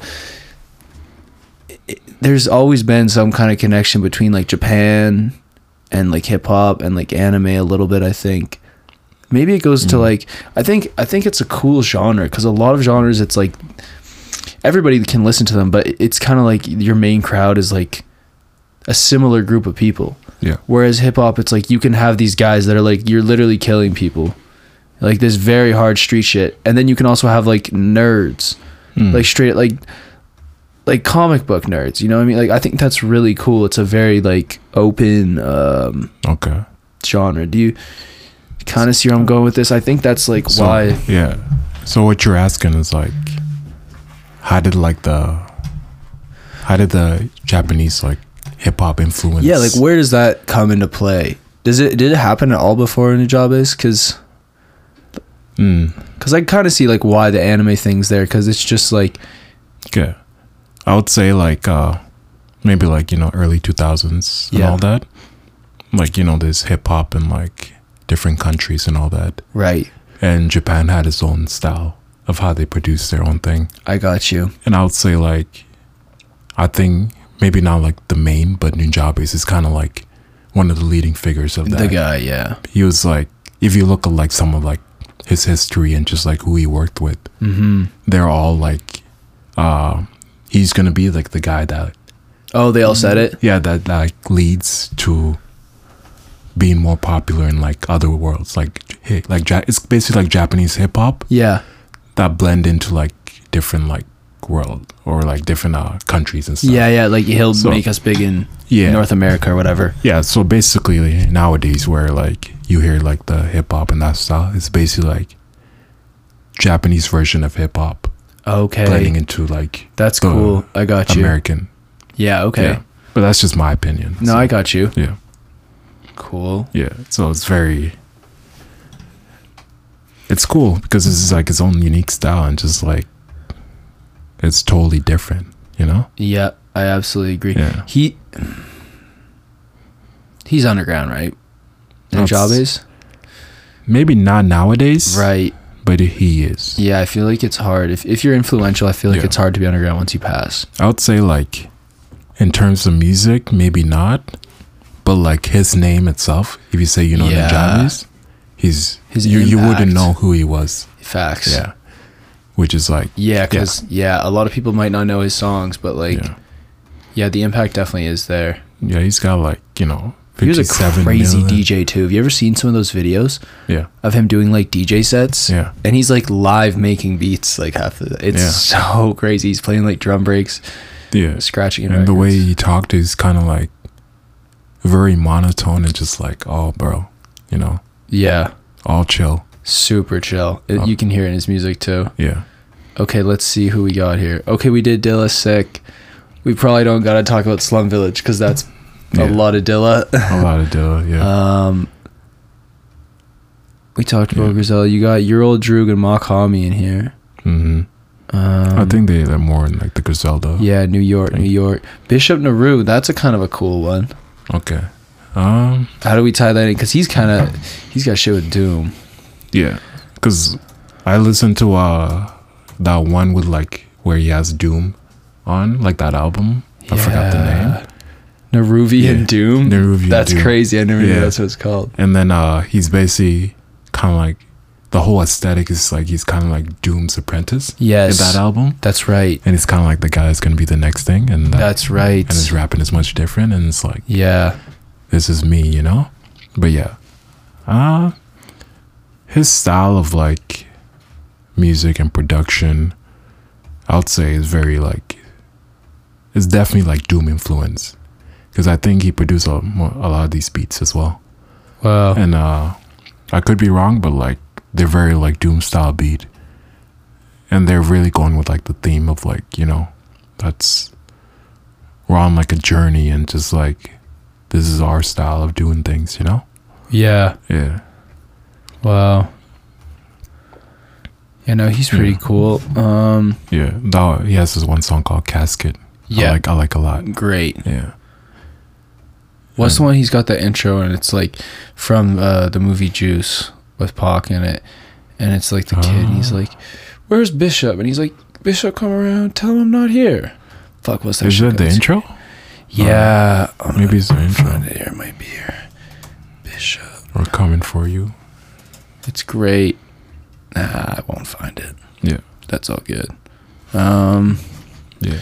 Who else we got here? We got DITC. That's a good one. Yeah, I guess they can encompass all like the rappers we can talk Diamond about. D. Yeah, Lord Finesse. So were they all rapper producers? Because Diamond D produced, right? Yeah. Finesse produced. Yeah. They both rapped. I don't know about Showbiz and AG. I think Showbiz produced. Right. And AG rapped, but they both rapped too. So, yeah. That's normally, I feel like the duos, one of them's got to produce, and they'll probably both rap. Yeah. I'm looking now. I got to come up with a duo name, bro. Yeah. I was talking to Sam about that the other day. I'm like, we can't keep releasing music under Unk and Chevy Noise. Yeah. We got to have some kind of Mob Deep situation. Yeah, OC was also. OC? Yeah. And Buck Wild. Andre Burns. Is KRS on that shit, or that's just because he had a song on the Lord Finesse album? I think, yeah. I don't think he's an official member. Right, but he's like an extension. Yeah. Yeah, I got you. This OC. What's called Party Artie. Okay. I don't know if you know him, but he's featured in like some of the Showbiz and Ag. Okay, sick. Yeah. OC. Is OC one guy or is it a duo? It's one guy. I think. Yeah, I think it's one guy. Cause Omar Garrel Cradle, better known by OC. Okay. He's in the group TIDC, involved in several underground hip-hop groups, namely Crooklyn Dodgers. Whoa, that's crazy. There's a track called Crooklyn Dodgers. Yeah. That's fire. Oh, no. It's by the Crooklyn Dodgers. It's called... oh, my God. It's got the craziest beat. It has, like, this ding in it. Dun, dun. Let me look it up. I think I saw one song with Jerry the Damager. Oh, yeah, Crooklyn. Drew. Yeah. Shit. Return of the Crooklyn Dodgers. That's that Jerry, right? It is Drew the Damager. Yeah, you're right. Yeah. DJ Premier Show. Crazy. This one? Yeah, I don't think that'll go up in the recording, so I can't play it. But yeah. Wild track. Jerry the Damager. I'd say Jerry was also underground. Yep. Yeah.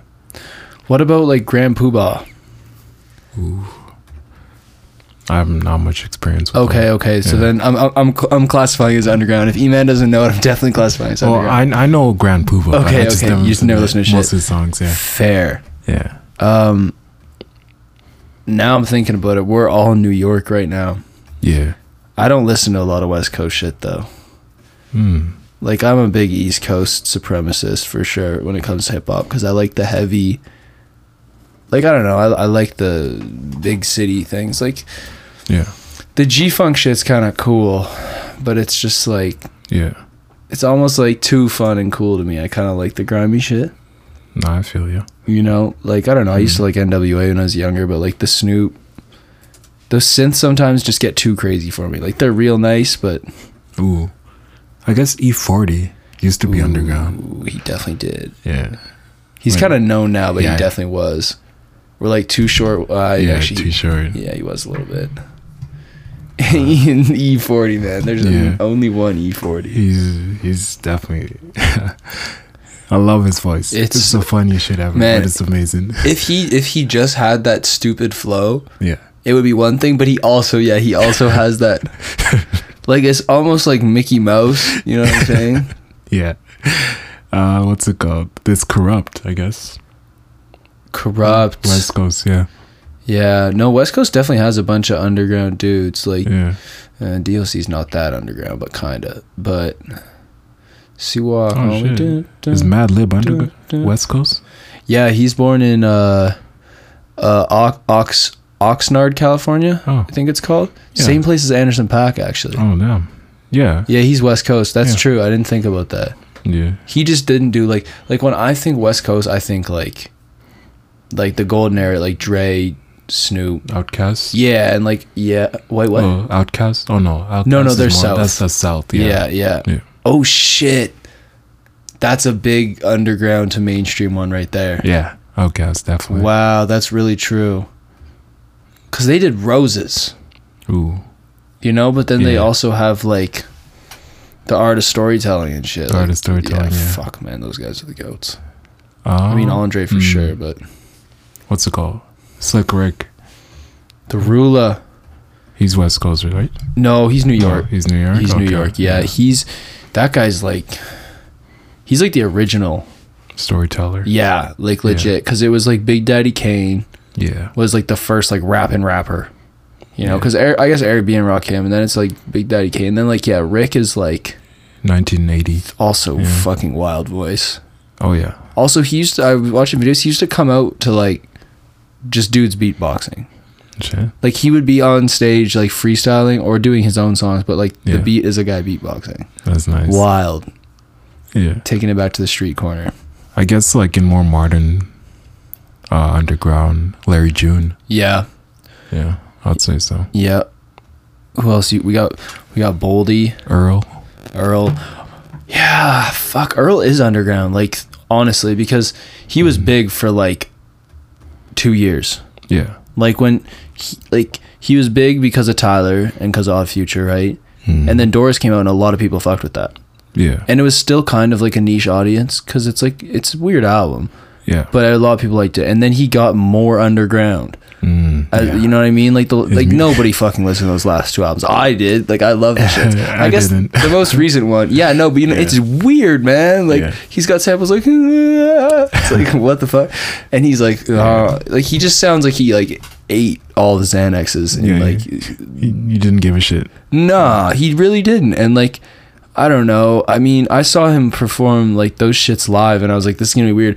And it was cool because like it's like drunken poetry kind of, you know, like okay. But Earl has fucking bars. Like when he wants to rap, like he honestly nowadays, like modern day, he's the closest thing I think I can think of to Doom.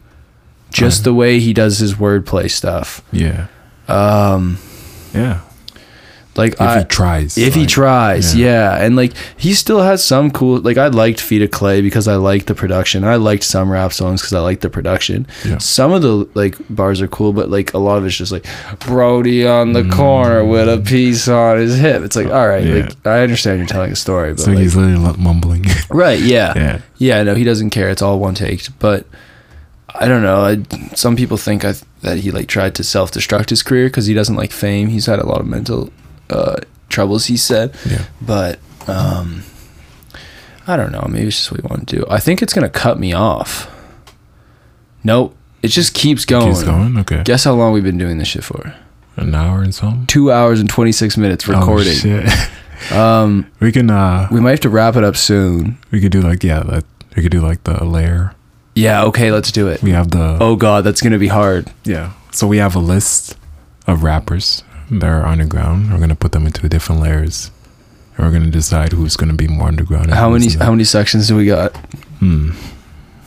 Oh fuck, you man's gonna fuck me up. No, that's good. Yeah, I got 8 layers right here. Fuck. Okay, how many guys do we got? A bunch. Okay. So what tip of the iceberg is like people know these guys. Okay. Yeah, they'll know his name. Okay. Fuck. If you talk about it, maybe like, I guess to a semi-casual hip hop head, you know? Yeah. All right. So we'll. You can start with Doom. Yeah, I was gonna say we got a bunch of people on this list, but I think that's got to be out of everybody on this list now, especially. Maybe because we have 8 layers, right? Yeah. I'm thinking more is like layer 2. Who? Doom. Layer 2. Yeah. Yeah, that's fair. Out of all the people on here, and the guys we talked about, I'd say so. Yeah. Because you can like if we're talking like hip hop. Yeah. Yeah, and even if we're talking about like the hip hop like we like to listen to, like the older shit, you're right. Because like because like Nas is like layer 1, I guess. Well, maybe not even. Nah, he won't even be. Nas, I kept him up because like that whole argument of like he used to be underground, right? But not anymore. Like he made his way up, so I can't really consider it underground. We put him in layer 2. Yeah, even though he makes music that could be considered underground, but overall, I don't know who we're gonna have in layer 1 then. Layer 1. Honestly, these are deep cuts. Slum Village. I would say like Doom's probably bigger than Slum Village, but like Griselda. Yeah, that's fair. Because I put in especially because it's like nowadays. Yeah. Okay. I think that's an interesting thing too. Is like the age of the internet kind of fucks it all up because it's really easy to find people now. Yeah. I mean, it also makes it hard because there's so many people out now. But yeah, I think a lot of people know about Griselda. Yeah.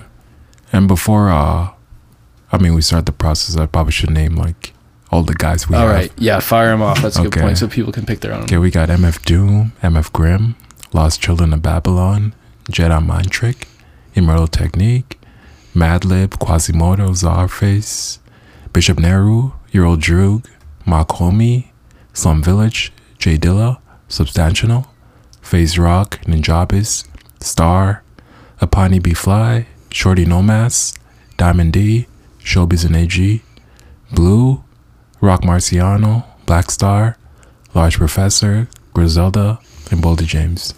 And that's all the guys we have. That's a really solid list, honestly. Like I would send this to anybody and just be like, just go listen to like these guys, 7 of these guys, like just to start. You'll find some you like. Yeah, okay. I hope so.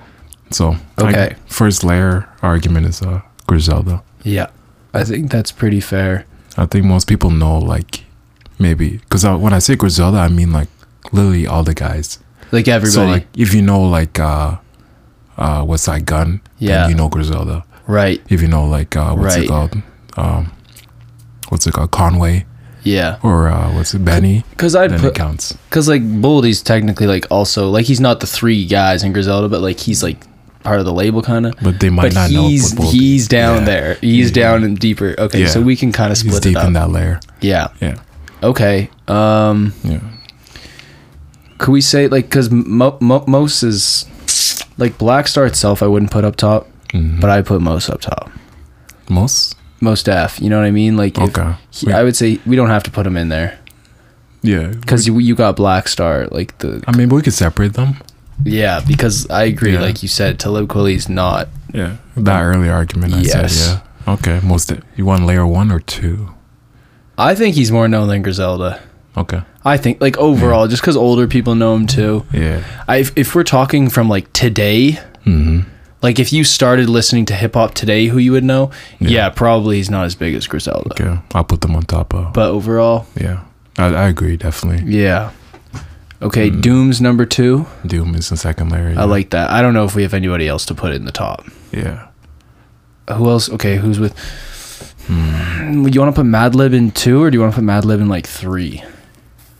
I feel like you can't go much lower than that.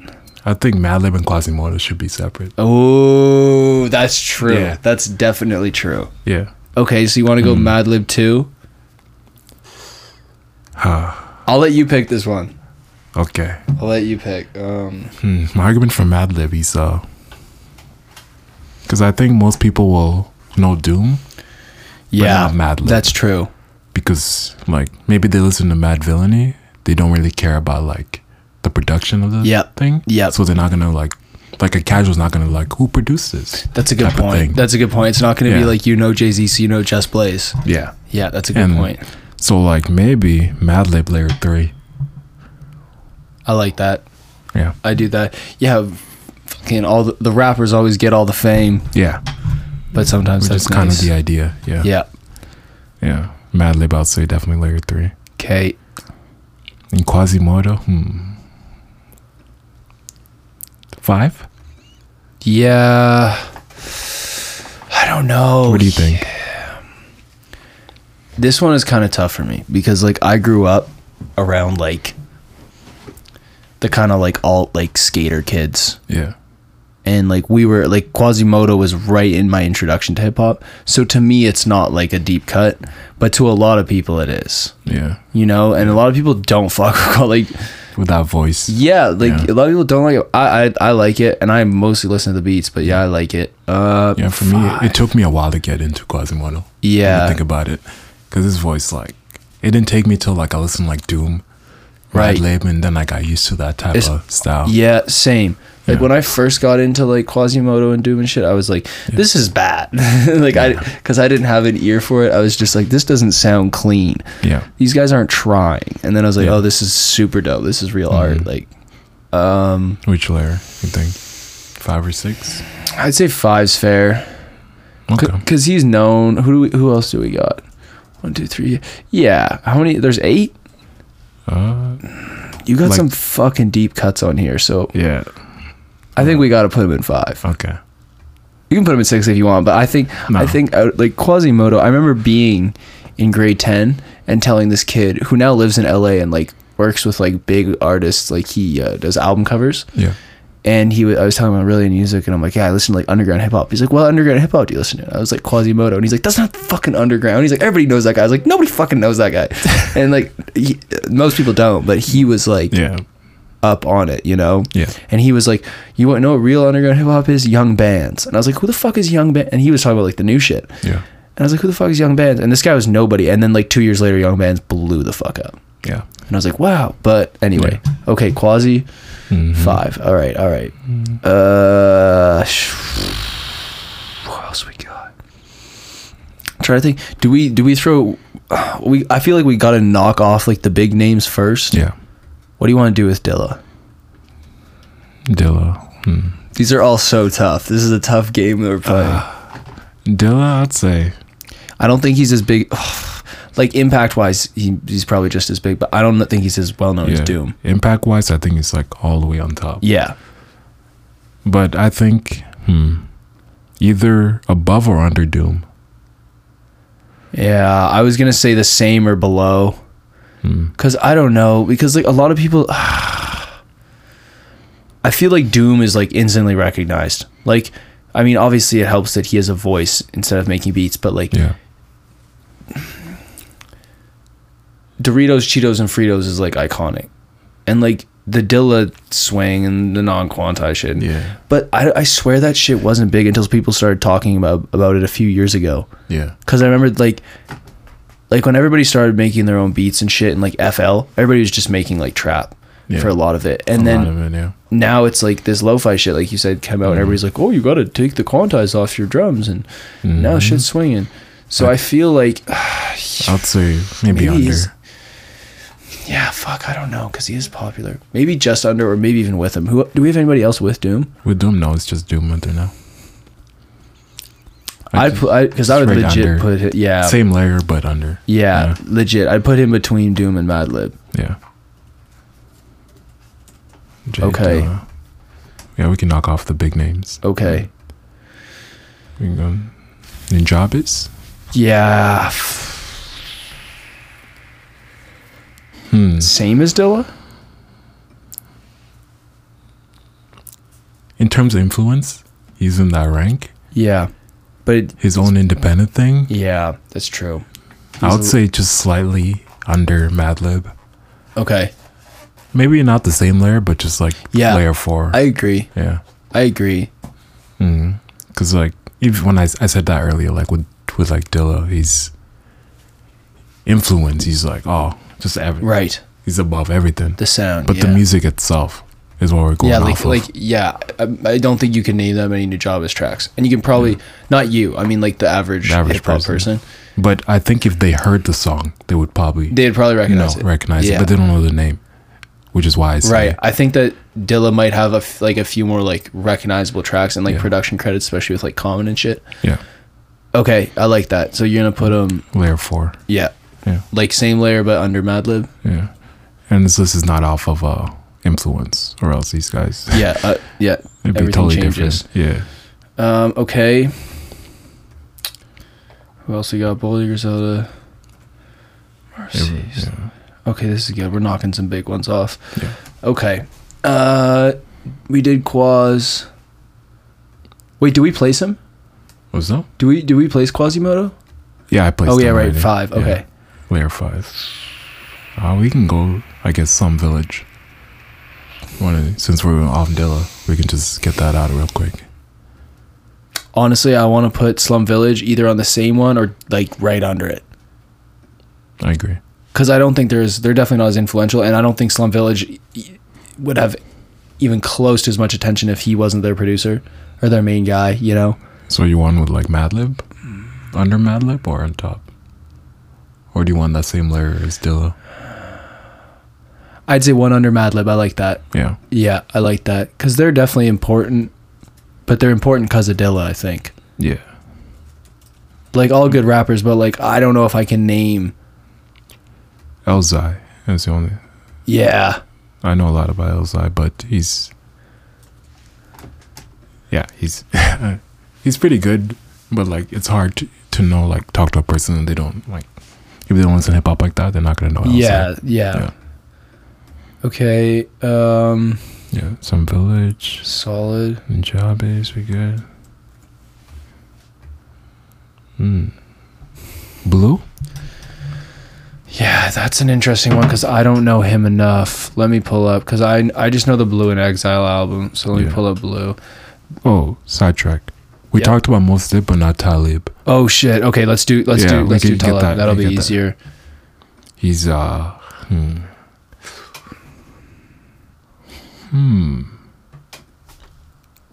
I would say right under Nujabe.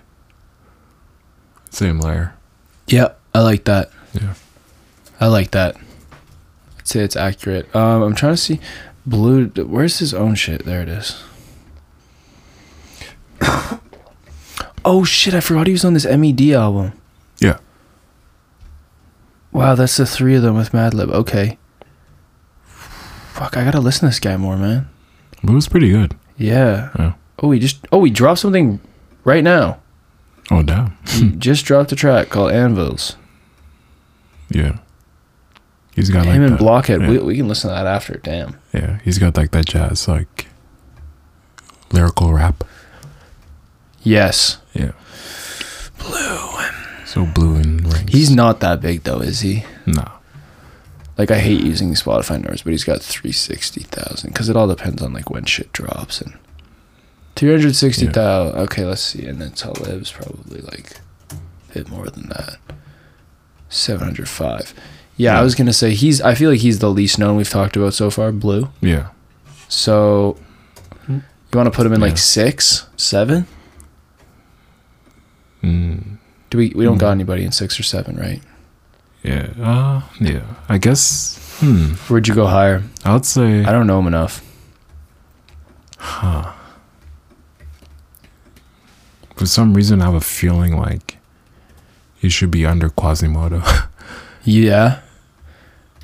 Wait, who is Quasimoto at the bottom right now? Yeah, he's. Yeah, I would put him under there then. He's either top or bottom on Quasimoto. I feel like Quas is known more. Around the summer, yeah. Like maybe because Blue's newer. Yeah. It's like 2010. Yeah, so maybe some people might know him, but I feel like. Or actually 2007, never mind. Yeah. Because Below the Heavens is. Oh shit. It's a really good album. He looks so young in that shit. Holy. Yeah. Okay, I would say he's below Quas though. Okay. Just because like I feel like Quas is pretty iconic, and especially in like the kind of like alternative scene. Yeah. Yeah. There's an argument for either or. I think so. Yeah. So, I think it kind of just depends what you're into. Yeah. You know what I mean? Like if you like he's really jazzy. Yeah. The blue stuff, and him and Exile have some like really like what's that album with the trees roots? With the trees roots. Yeah, it's got like it's super percussive. Oh, Miles. Yeah. So like if you're into that stuff where it's like more like instrumental. Yeah. Where Quas is kind of just like it's fun. Yeah. Our next is we'll go Roc Marciano. Yeah, this is gonna be interesting. It's gonna get so hard, bro.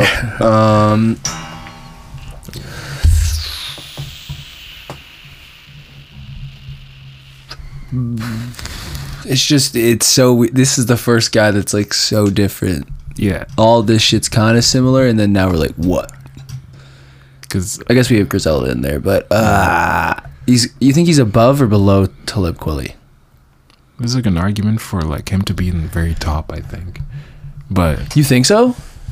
Maybe I guess it's underground. We got Mos Def and Griselda at the top.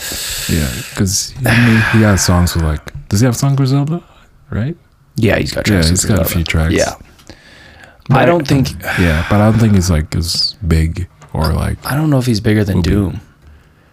Yeah, I wouldn't say that either. You know, I mean, and Doom has this weird cult following now. Yeah. And Doom's got like a weird like meme audience. I don't know if you've seen that like on YouTube. It's just like the short clips. It's like MF Doom, like all that shit, like so weird. Yeah. Maybe like on top of Slum Village, but under like Madlib. Or maybe on top of Madlib actually. I think you might. I like the on top of Slum Village, but under Madlib. Because I was thinking like maybe there it would fit. He could be over Madlib. I just feel like Madlib's too like influential and. Yeah. Let's see. Yeah, I would say he's above Slum. Yeah. For sure. I'd say he's a bit under Madlib, especially because I feel like Madlib's well known now because of like producing with Freddie Gibbs. Yeah. I feel like that shit really blew him up. Yeah. And he has like some random shits with like people that aren't even really hip hop. Yeah. That he's kind of big from. Let me see if I can. Yeah, I'll probably just put him there. Okay. Yeah. I think that's solid. Okay. Yeah. That helps. Okay, so we got Marcy out of the way. Let's see. Boldy James. Boldy James. That's a tough one. Yeah. Because he's definitely not as big Yeah. as Marcy, but he's like the same kind of vibes. They have tracks together, I think. Yeah. Boldy's kind of popping up now, I think, actually, like numbers wise. Yeah. I would say Boldy's got to go. Would you say below Quas? I know it's different because he's new and like he has a whole Boldy's got 2 million monthly listeners. Yeah. That's crazy, dude. Numbers wise, I don't know how that's happening. I guess he has 2-3 ALK projects. Yeah. Great Adventures has 20 million. That's insane. I didn't know that's his biggest song. Wow, because Marcy only had 300 some thou. But I thought that he was definitely not as big as Marciano. That's why I don't like to look at numbers. I mean, I guess. We can go off our opinion then. In that case, like I feel like Boldy's not as big without Al, because like he just dropped 2 albums, I think, after his car crash. Yeah. He had like an Indiana Jones album, it was called, or something. Yeah. And then he had one that has like it's him and that like little kid. Looks like it's not a kid, but it looks like a little kid. They're sitting next to each other. It's like kind of orange. It was a pretty good project. Fuck, what is that producer? Prisoner of Circumstance. Yes, yeah. I forget what the producer's name is, but Johnny. Yeah, it's pretty good. But it's like I don't think people are talking about that album because it's not an Alchemist album. Yeah, I also think, in my opinion, should be under Marcy. I think so too. Yeah. I definitely think so. I think Marcy's also more versatile and like. Yeah, I bet the thing is with these numbers, these are monthly listeners. You know, it's not like all time. So it's like Boldy dropped an album more recently. Yeah. He's gonna get more plays.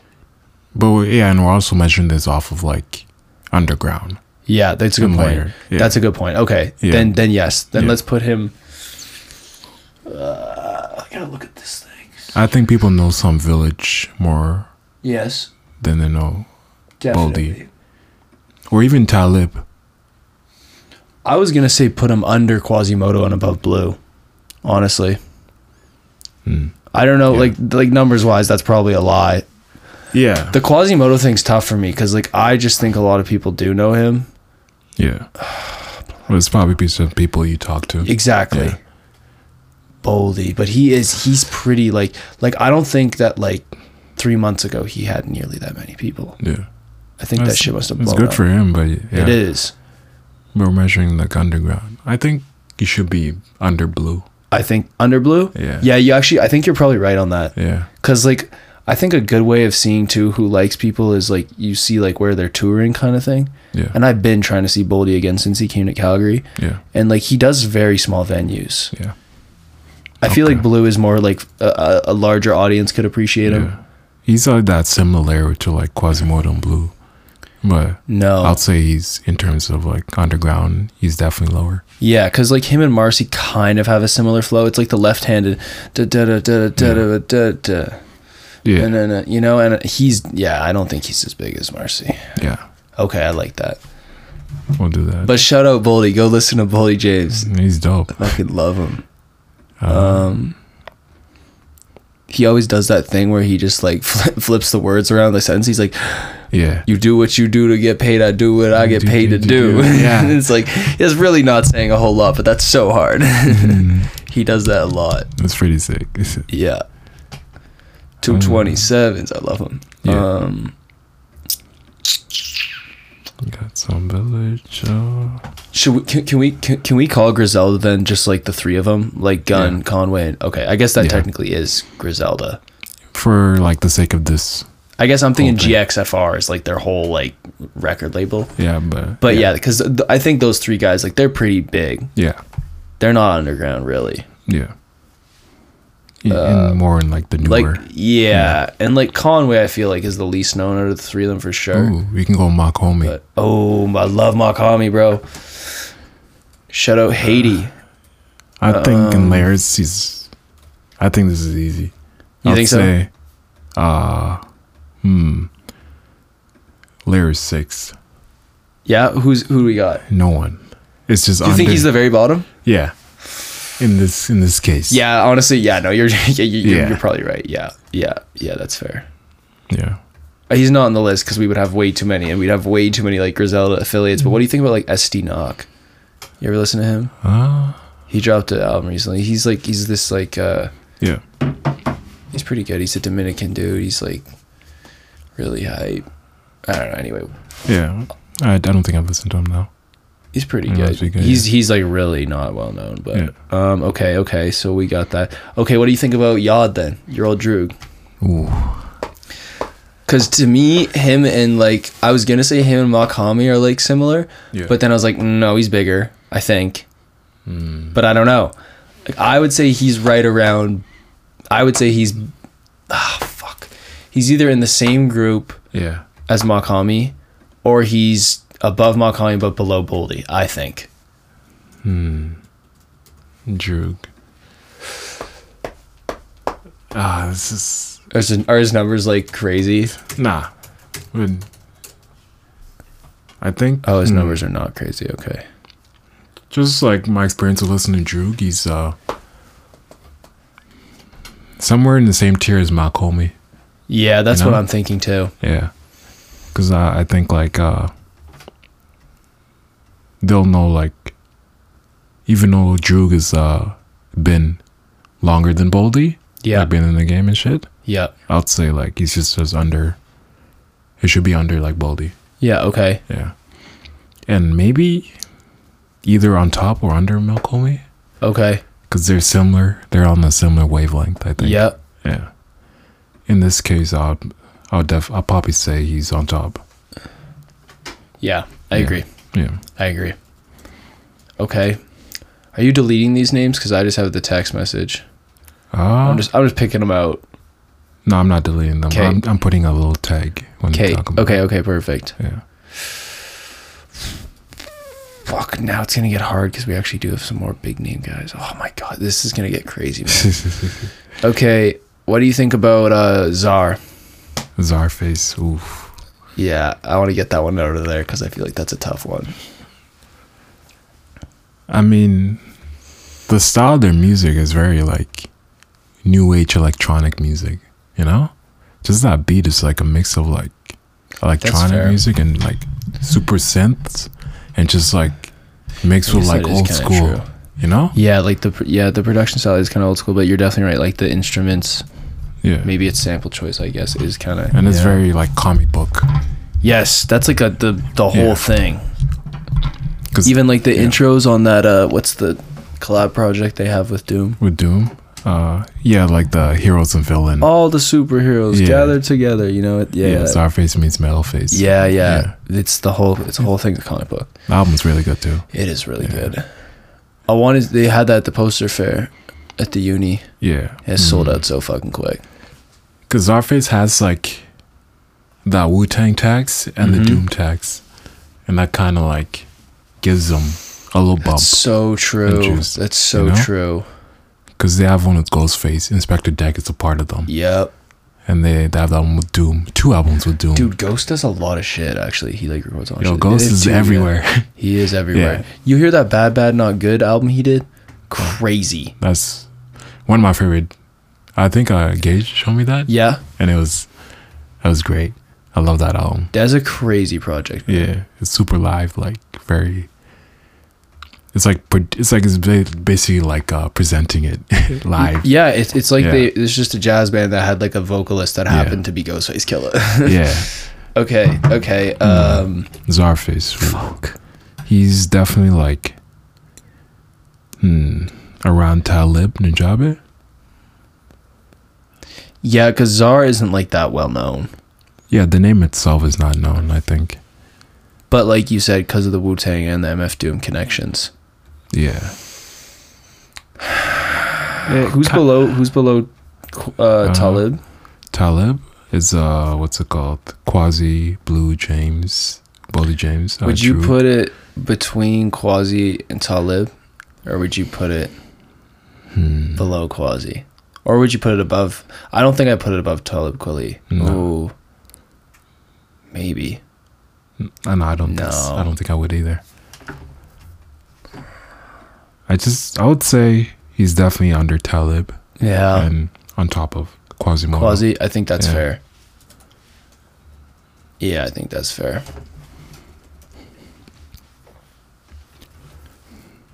Okay. We can, I guess, like, if you want to, like, encompass a bunch of rappers. Yeah. Like, what's called Large Pro. Or, is Large Pro on DITC? I actually don't think he was. No. I think Lord Finesse was. Lord Finesse and, what's it called? Oh, fuck. Do we do Large Pro right now? And Diamond D. Diamond D's, like... Yeah, we can put them in one category as DITC. Okay, bet. Yeah. And I know, like, Fat Joe made it to, like, the mainstream. But in this case, since DITC is kind of like a big super group, yep, we're gonna keep the type of music they did in that group. Like Fat Joe and Big Pun do their thing. Yeah. Okay. Yeah. So because I was gonna say, like, Still a Playa. Yeah. Like, that's a huge song. And Lean Back. Yeah, I forgot about that shit. Yeah. Okay, wait, oh my god, is that Candy Shop? Yeah. What? I literally never realized you didn't make that connection. No, I just never thought about it. Yeah. Those ones. Damn. Yeah. Okay, yeah. DITC. Okay. Sorry, wait, but Large Pro isn't in DITC. We're gonna separate Large Pro in this case. Yeah. Okay, I think that's fair. I think who's below Quasi? Blue? Blue, yeah. I would say either right above Quasi. Oh, fuck. It really depends. I think he's above. Above, yeah. Yeah, I think that's fair. Because they were huge in the 90s. I mean, it's tough. Like, I wasn't around for that. Yeah. You would have been a baby, so yeah. I think he's like maybe below Nujabe's and above Talib. Yeah. I like that. Because, they're pretty huge. Yeah. But they weren't like huge, but they were No, they were underground, but they were like big in the underground scene in New York. Where it was like Talib Kweli was only big with Black Star. Yeah. Right? And then it's like these guys were working with other people that were big. Yeah. Yeah, Mac Miller shouts them out. Yeah. Because Hip to the Game, the Lord Finesse beat, was Mac Miller's beat for Kool-Aid and Frozen Pizza on the Kids album. Yeah. And I didn't know about Hip to the Game, and I just loved Kool-Aid and Frozen Pizza, and then I found about Lord Finesse. Yeah. And I was like, wow, putting Jingle Bells on a beat? Hip to the Game. That's the way. Yeah. Yeah, beautiful song. I guess we can go Large Pro now. Okay. Mega Impact. Yeah. He's like OG too. Like, he was doing shit early 90s. Ooh, yeah. You know what I mean? Like 90, 89 even, I think. Damn. But I don't think he's known by as many people as like... But like, I don't know. People who listen to underground hip-hop definitely know Large Pro. Yeah. And I especially when they listen to like Nas. Yeah. Or Jay-Z. I feel like they might even know him more than DITC. Yeah. I feel like definitely. I was gonna say like maybe above. In that rank. But like not like Madlib territory, I don't think. No, not that territory, but I'd say just like again in Nujabe's DITC. Yeah. Ooh. Hear the buzz noise. Yeah, I heard that too. I was fucking around with the XLR that's on me. Oh. No. Yeah. Nujabe's DITC. Maybe in that middle. Okay. Oh, it's mad. We've been recording too long, bro. We'll keep going until it dies out, but... Yeah. We can just, like, keep that track and make a new track, right? Yeah, but we're so close. Okay. Yeah. We're going to speed run the shit. Okay, Large Pro. Okay, we got Large Pro. Let's see. He's, and a lot of these ones should be easy because you're not going to know. Yeah. Yeah. Yeah, I know a bunch of these I don't even know. Yeah. Roc Marciano, Large Pro we got. Boldy we got. I guess Phase Rock. Yeah, I don't even know. He's more a part of like Nujabe's. Okay. And I think he had this one group I'm forgetting the name of, but they're like different producers, and Yeah. they made the similar style to like kind of Nujabe. So, and they're very like jazz influence and very just like chill vibes, you know, talking shit. Right. Yeah, Faz Rock is definitely like maybe under Mach-Hommy. Yeah. Or Okay. actually a layer down. Yeah. You're making a whole new layer? Yeah, there's 8 layers, and Mach-Hommy is Okay, in he's 7. 6. Okay. Yeah. Oh, he's 6? Yeah. Damn. All right. The iceberg goes deep. Yeah. Okay, I like Faz that. Rock. Yeah. And similar, I would go with Substantial. Okay. But, because I listen to a lot of Substantial, and it's very hard.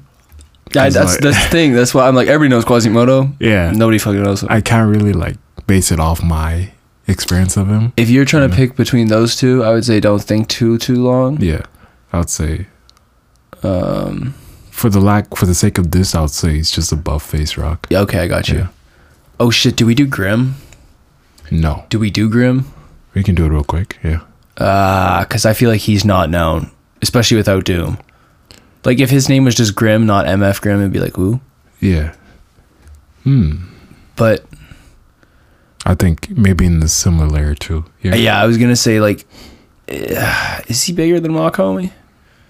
I would say so, because he's also like Coogee Rap. Oh yeah, facts. Most of those artists.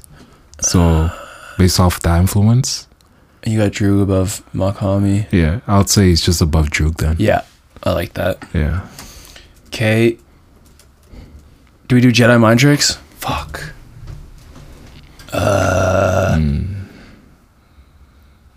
Maybe they're down. They're a few layers down, definitely. Because the most casual is not going to know Jedi No. Mind Trick. No. Maybe not layer 8, but 7. Just above all these other guys. Okay. I think that's fair. Because I think you can change his, like, if you really think about it. But in this case, I'll put them here. Okay. Yeah. What do you think about Immortal Technique? Ooh. Because everybody knows that one song. Yeah. You're Dancing with the Devil. Right. But, like, I don't know past that. I listened, like, some of his albums back in the day. Yeah. And I think he should be, like, just around, like, the Czarface area. Maybe, Okay, like, Talib Yeah. and Czarface. Let's go. Can we go below Talib? Below Talib? Yeah, that's what I was thinking. Yeah. too. Yeah. Okay.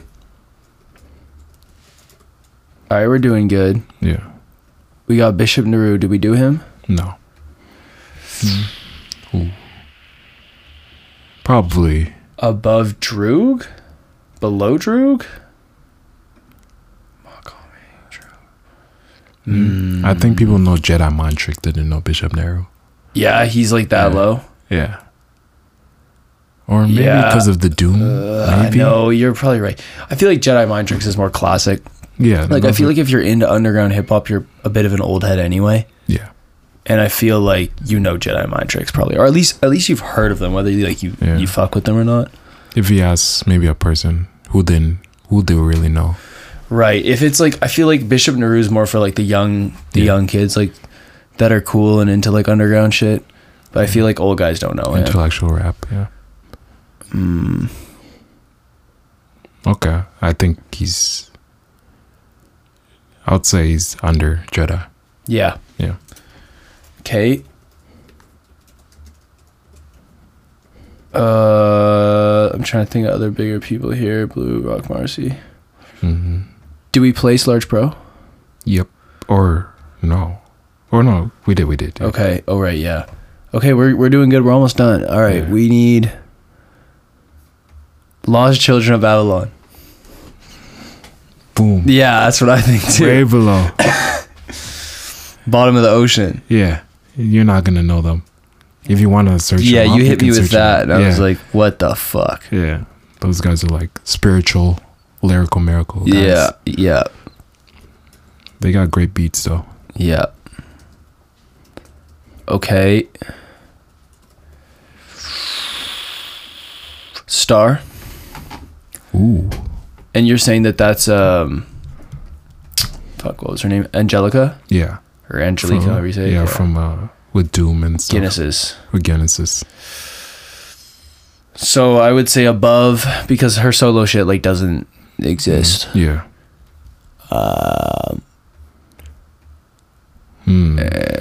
So above the Babylon guys, Lost Children Babylon, but like, is she above anybody else? Maybe. Who's above? Substantial. Oh, okay. Bishop Nehru. Or she's actually, I think she's like right here, like under Substantial. Okay. But above Phase Rock. Okay. Yeah. That sounds good.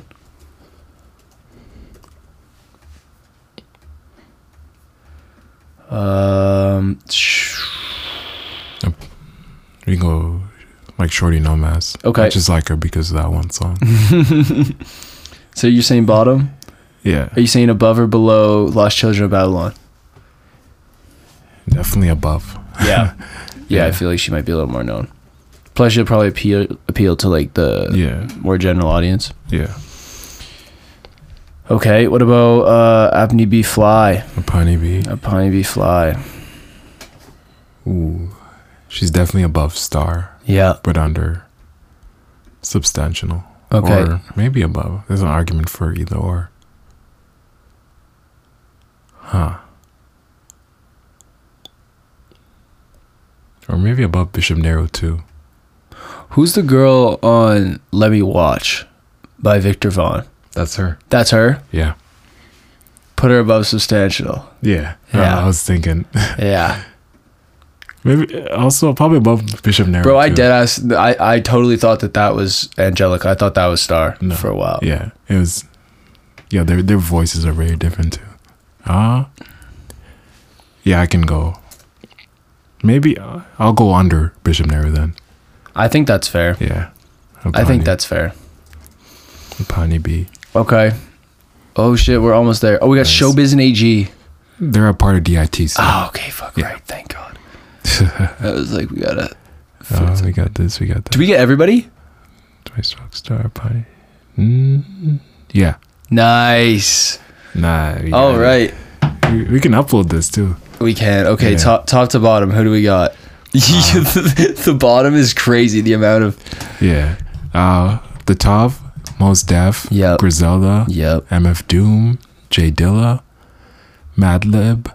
Roc Marciano. Slum Village. Dilla. Nujabe's Large Pro. DITC. Talib Kweli. Immortal Technique. Czarface. Quasimoto. Blue. Boldy James. MF Doom. Droog. Mach-Hommy. Jedi Mind Trick. Bishop Nehru. Apni B Fly. Substantial. Starr. Phase Rock. Shortie No Mass. And Lost Children of Babylon. I think we killed that. Yeah. I think that was pretty accurate. Honestly, like the only one I'd question is Quasimoto, but I know I'm hella biased. So. Yeah. Ooh. Yeah, let me save this shit. That was solid. All right, should we say peace? I'll cut this off. Yeah. You know, this is like our first episode. This is very 0. demo.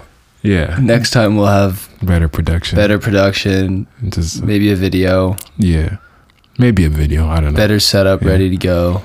Yeah. And it'll probably be much shorter too. Yeah. We'll just see. That was good though. We had a good solid topic. Nah, that was good, you know? Branched off. Yeah. And I guess we can plug the shits. Yeah, plug the shits. Okay, you got anything new coming out right now soon? Yeah, I got an album or like a beat tape coming out soon. I'm just waiting for like the art and like the mastered like mix. So, and then it should be coming out before like September. So, hype. Very soon. So that'll be pretty sick. And you know, you can follow me on Imani Freeze on Instagram and SoundCloud. Yeah. Let's go. That's hype. I actually didn't know it was coming out that soon. Yeah. I got probably a couple more singles dropping, and then me and Sam / Uncle Sam will be dropping our collab project, probably middle of September. Yeah, that's Chevy Noise on everywhere, Instagram, Spotify. I gotta make the Instagram public. Yeah. I gotta figure that out still. But yeah, that's kind of it. I gotta start doing more of my own shit. Drumming with Chrome Harvest. That album's coming out late September, I think. Yeah. That'll be cool. But I'm not gonna plug that because that's not even me. Yeah. But go listen to it. Nice. Yeah, that's it for now. We got something coming eventually. Yeah. We got to do more stuff, but we made one beat one day and it was good. So it was pretty sick. Yeah, we'll there'll get be more in the where that future. come from. Yeah. And more episodes, you know. Yes. Hopefully we can do this weekly. Yes, that's the goal. Monday. Yeah. We'll see. Monday night though, that could work. Yeah. Monday night. We do the recording weekly. We get so good too quick. Yeah. All right, that's it. That's it on the podcast, you know. Peace. Peace out.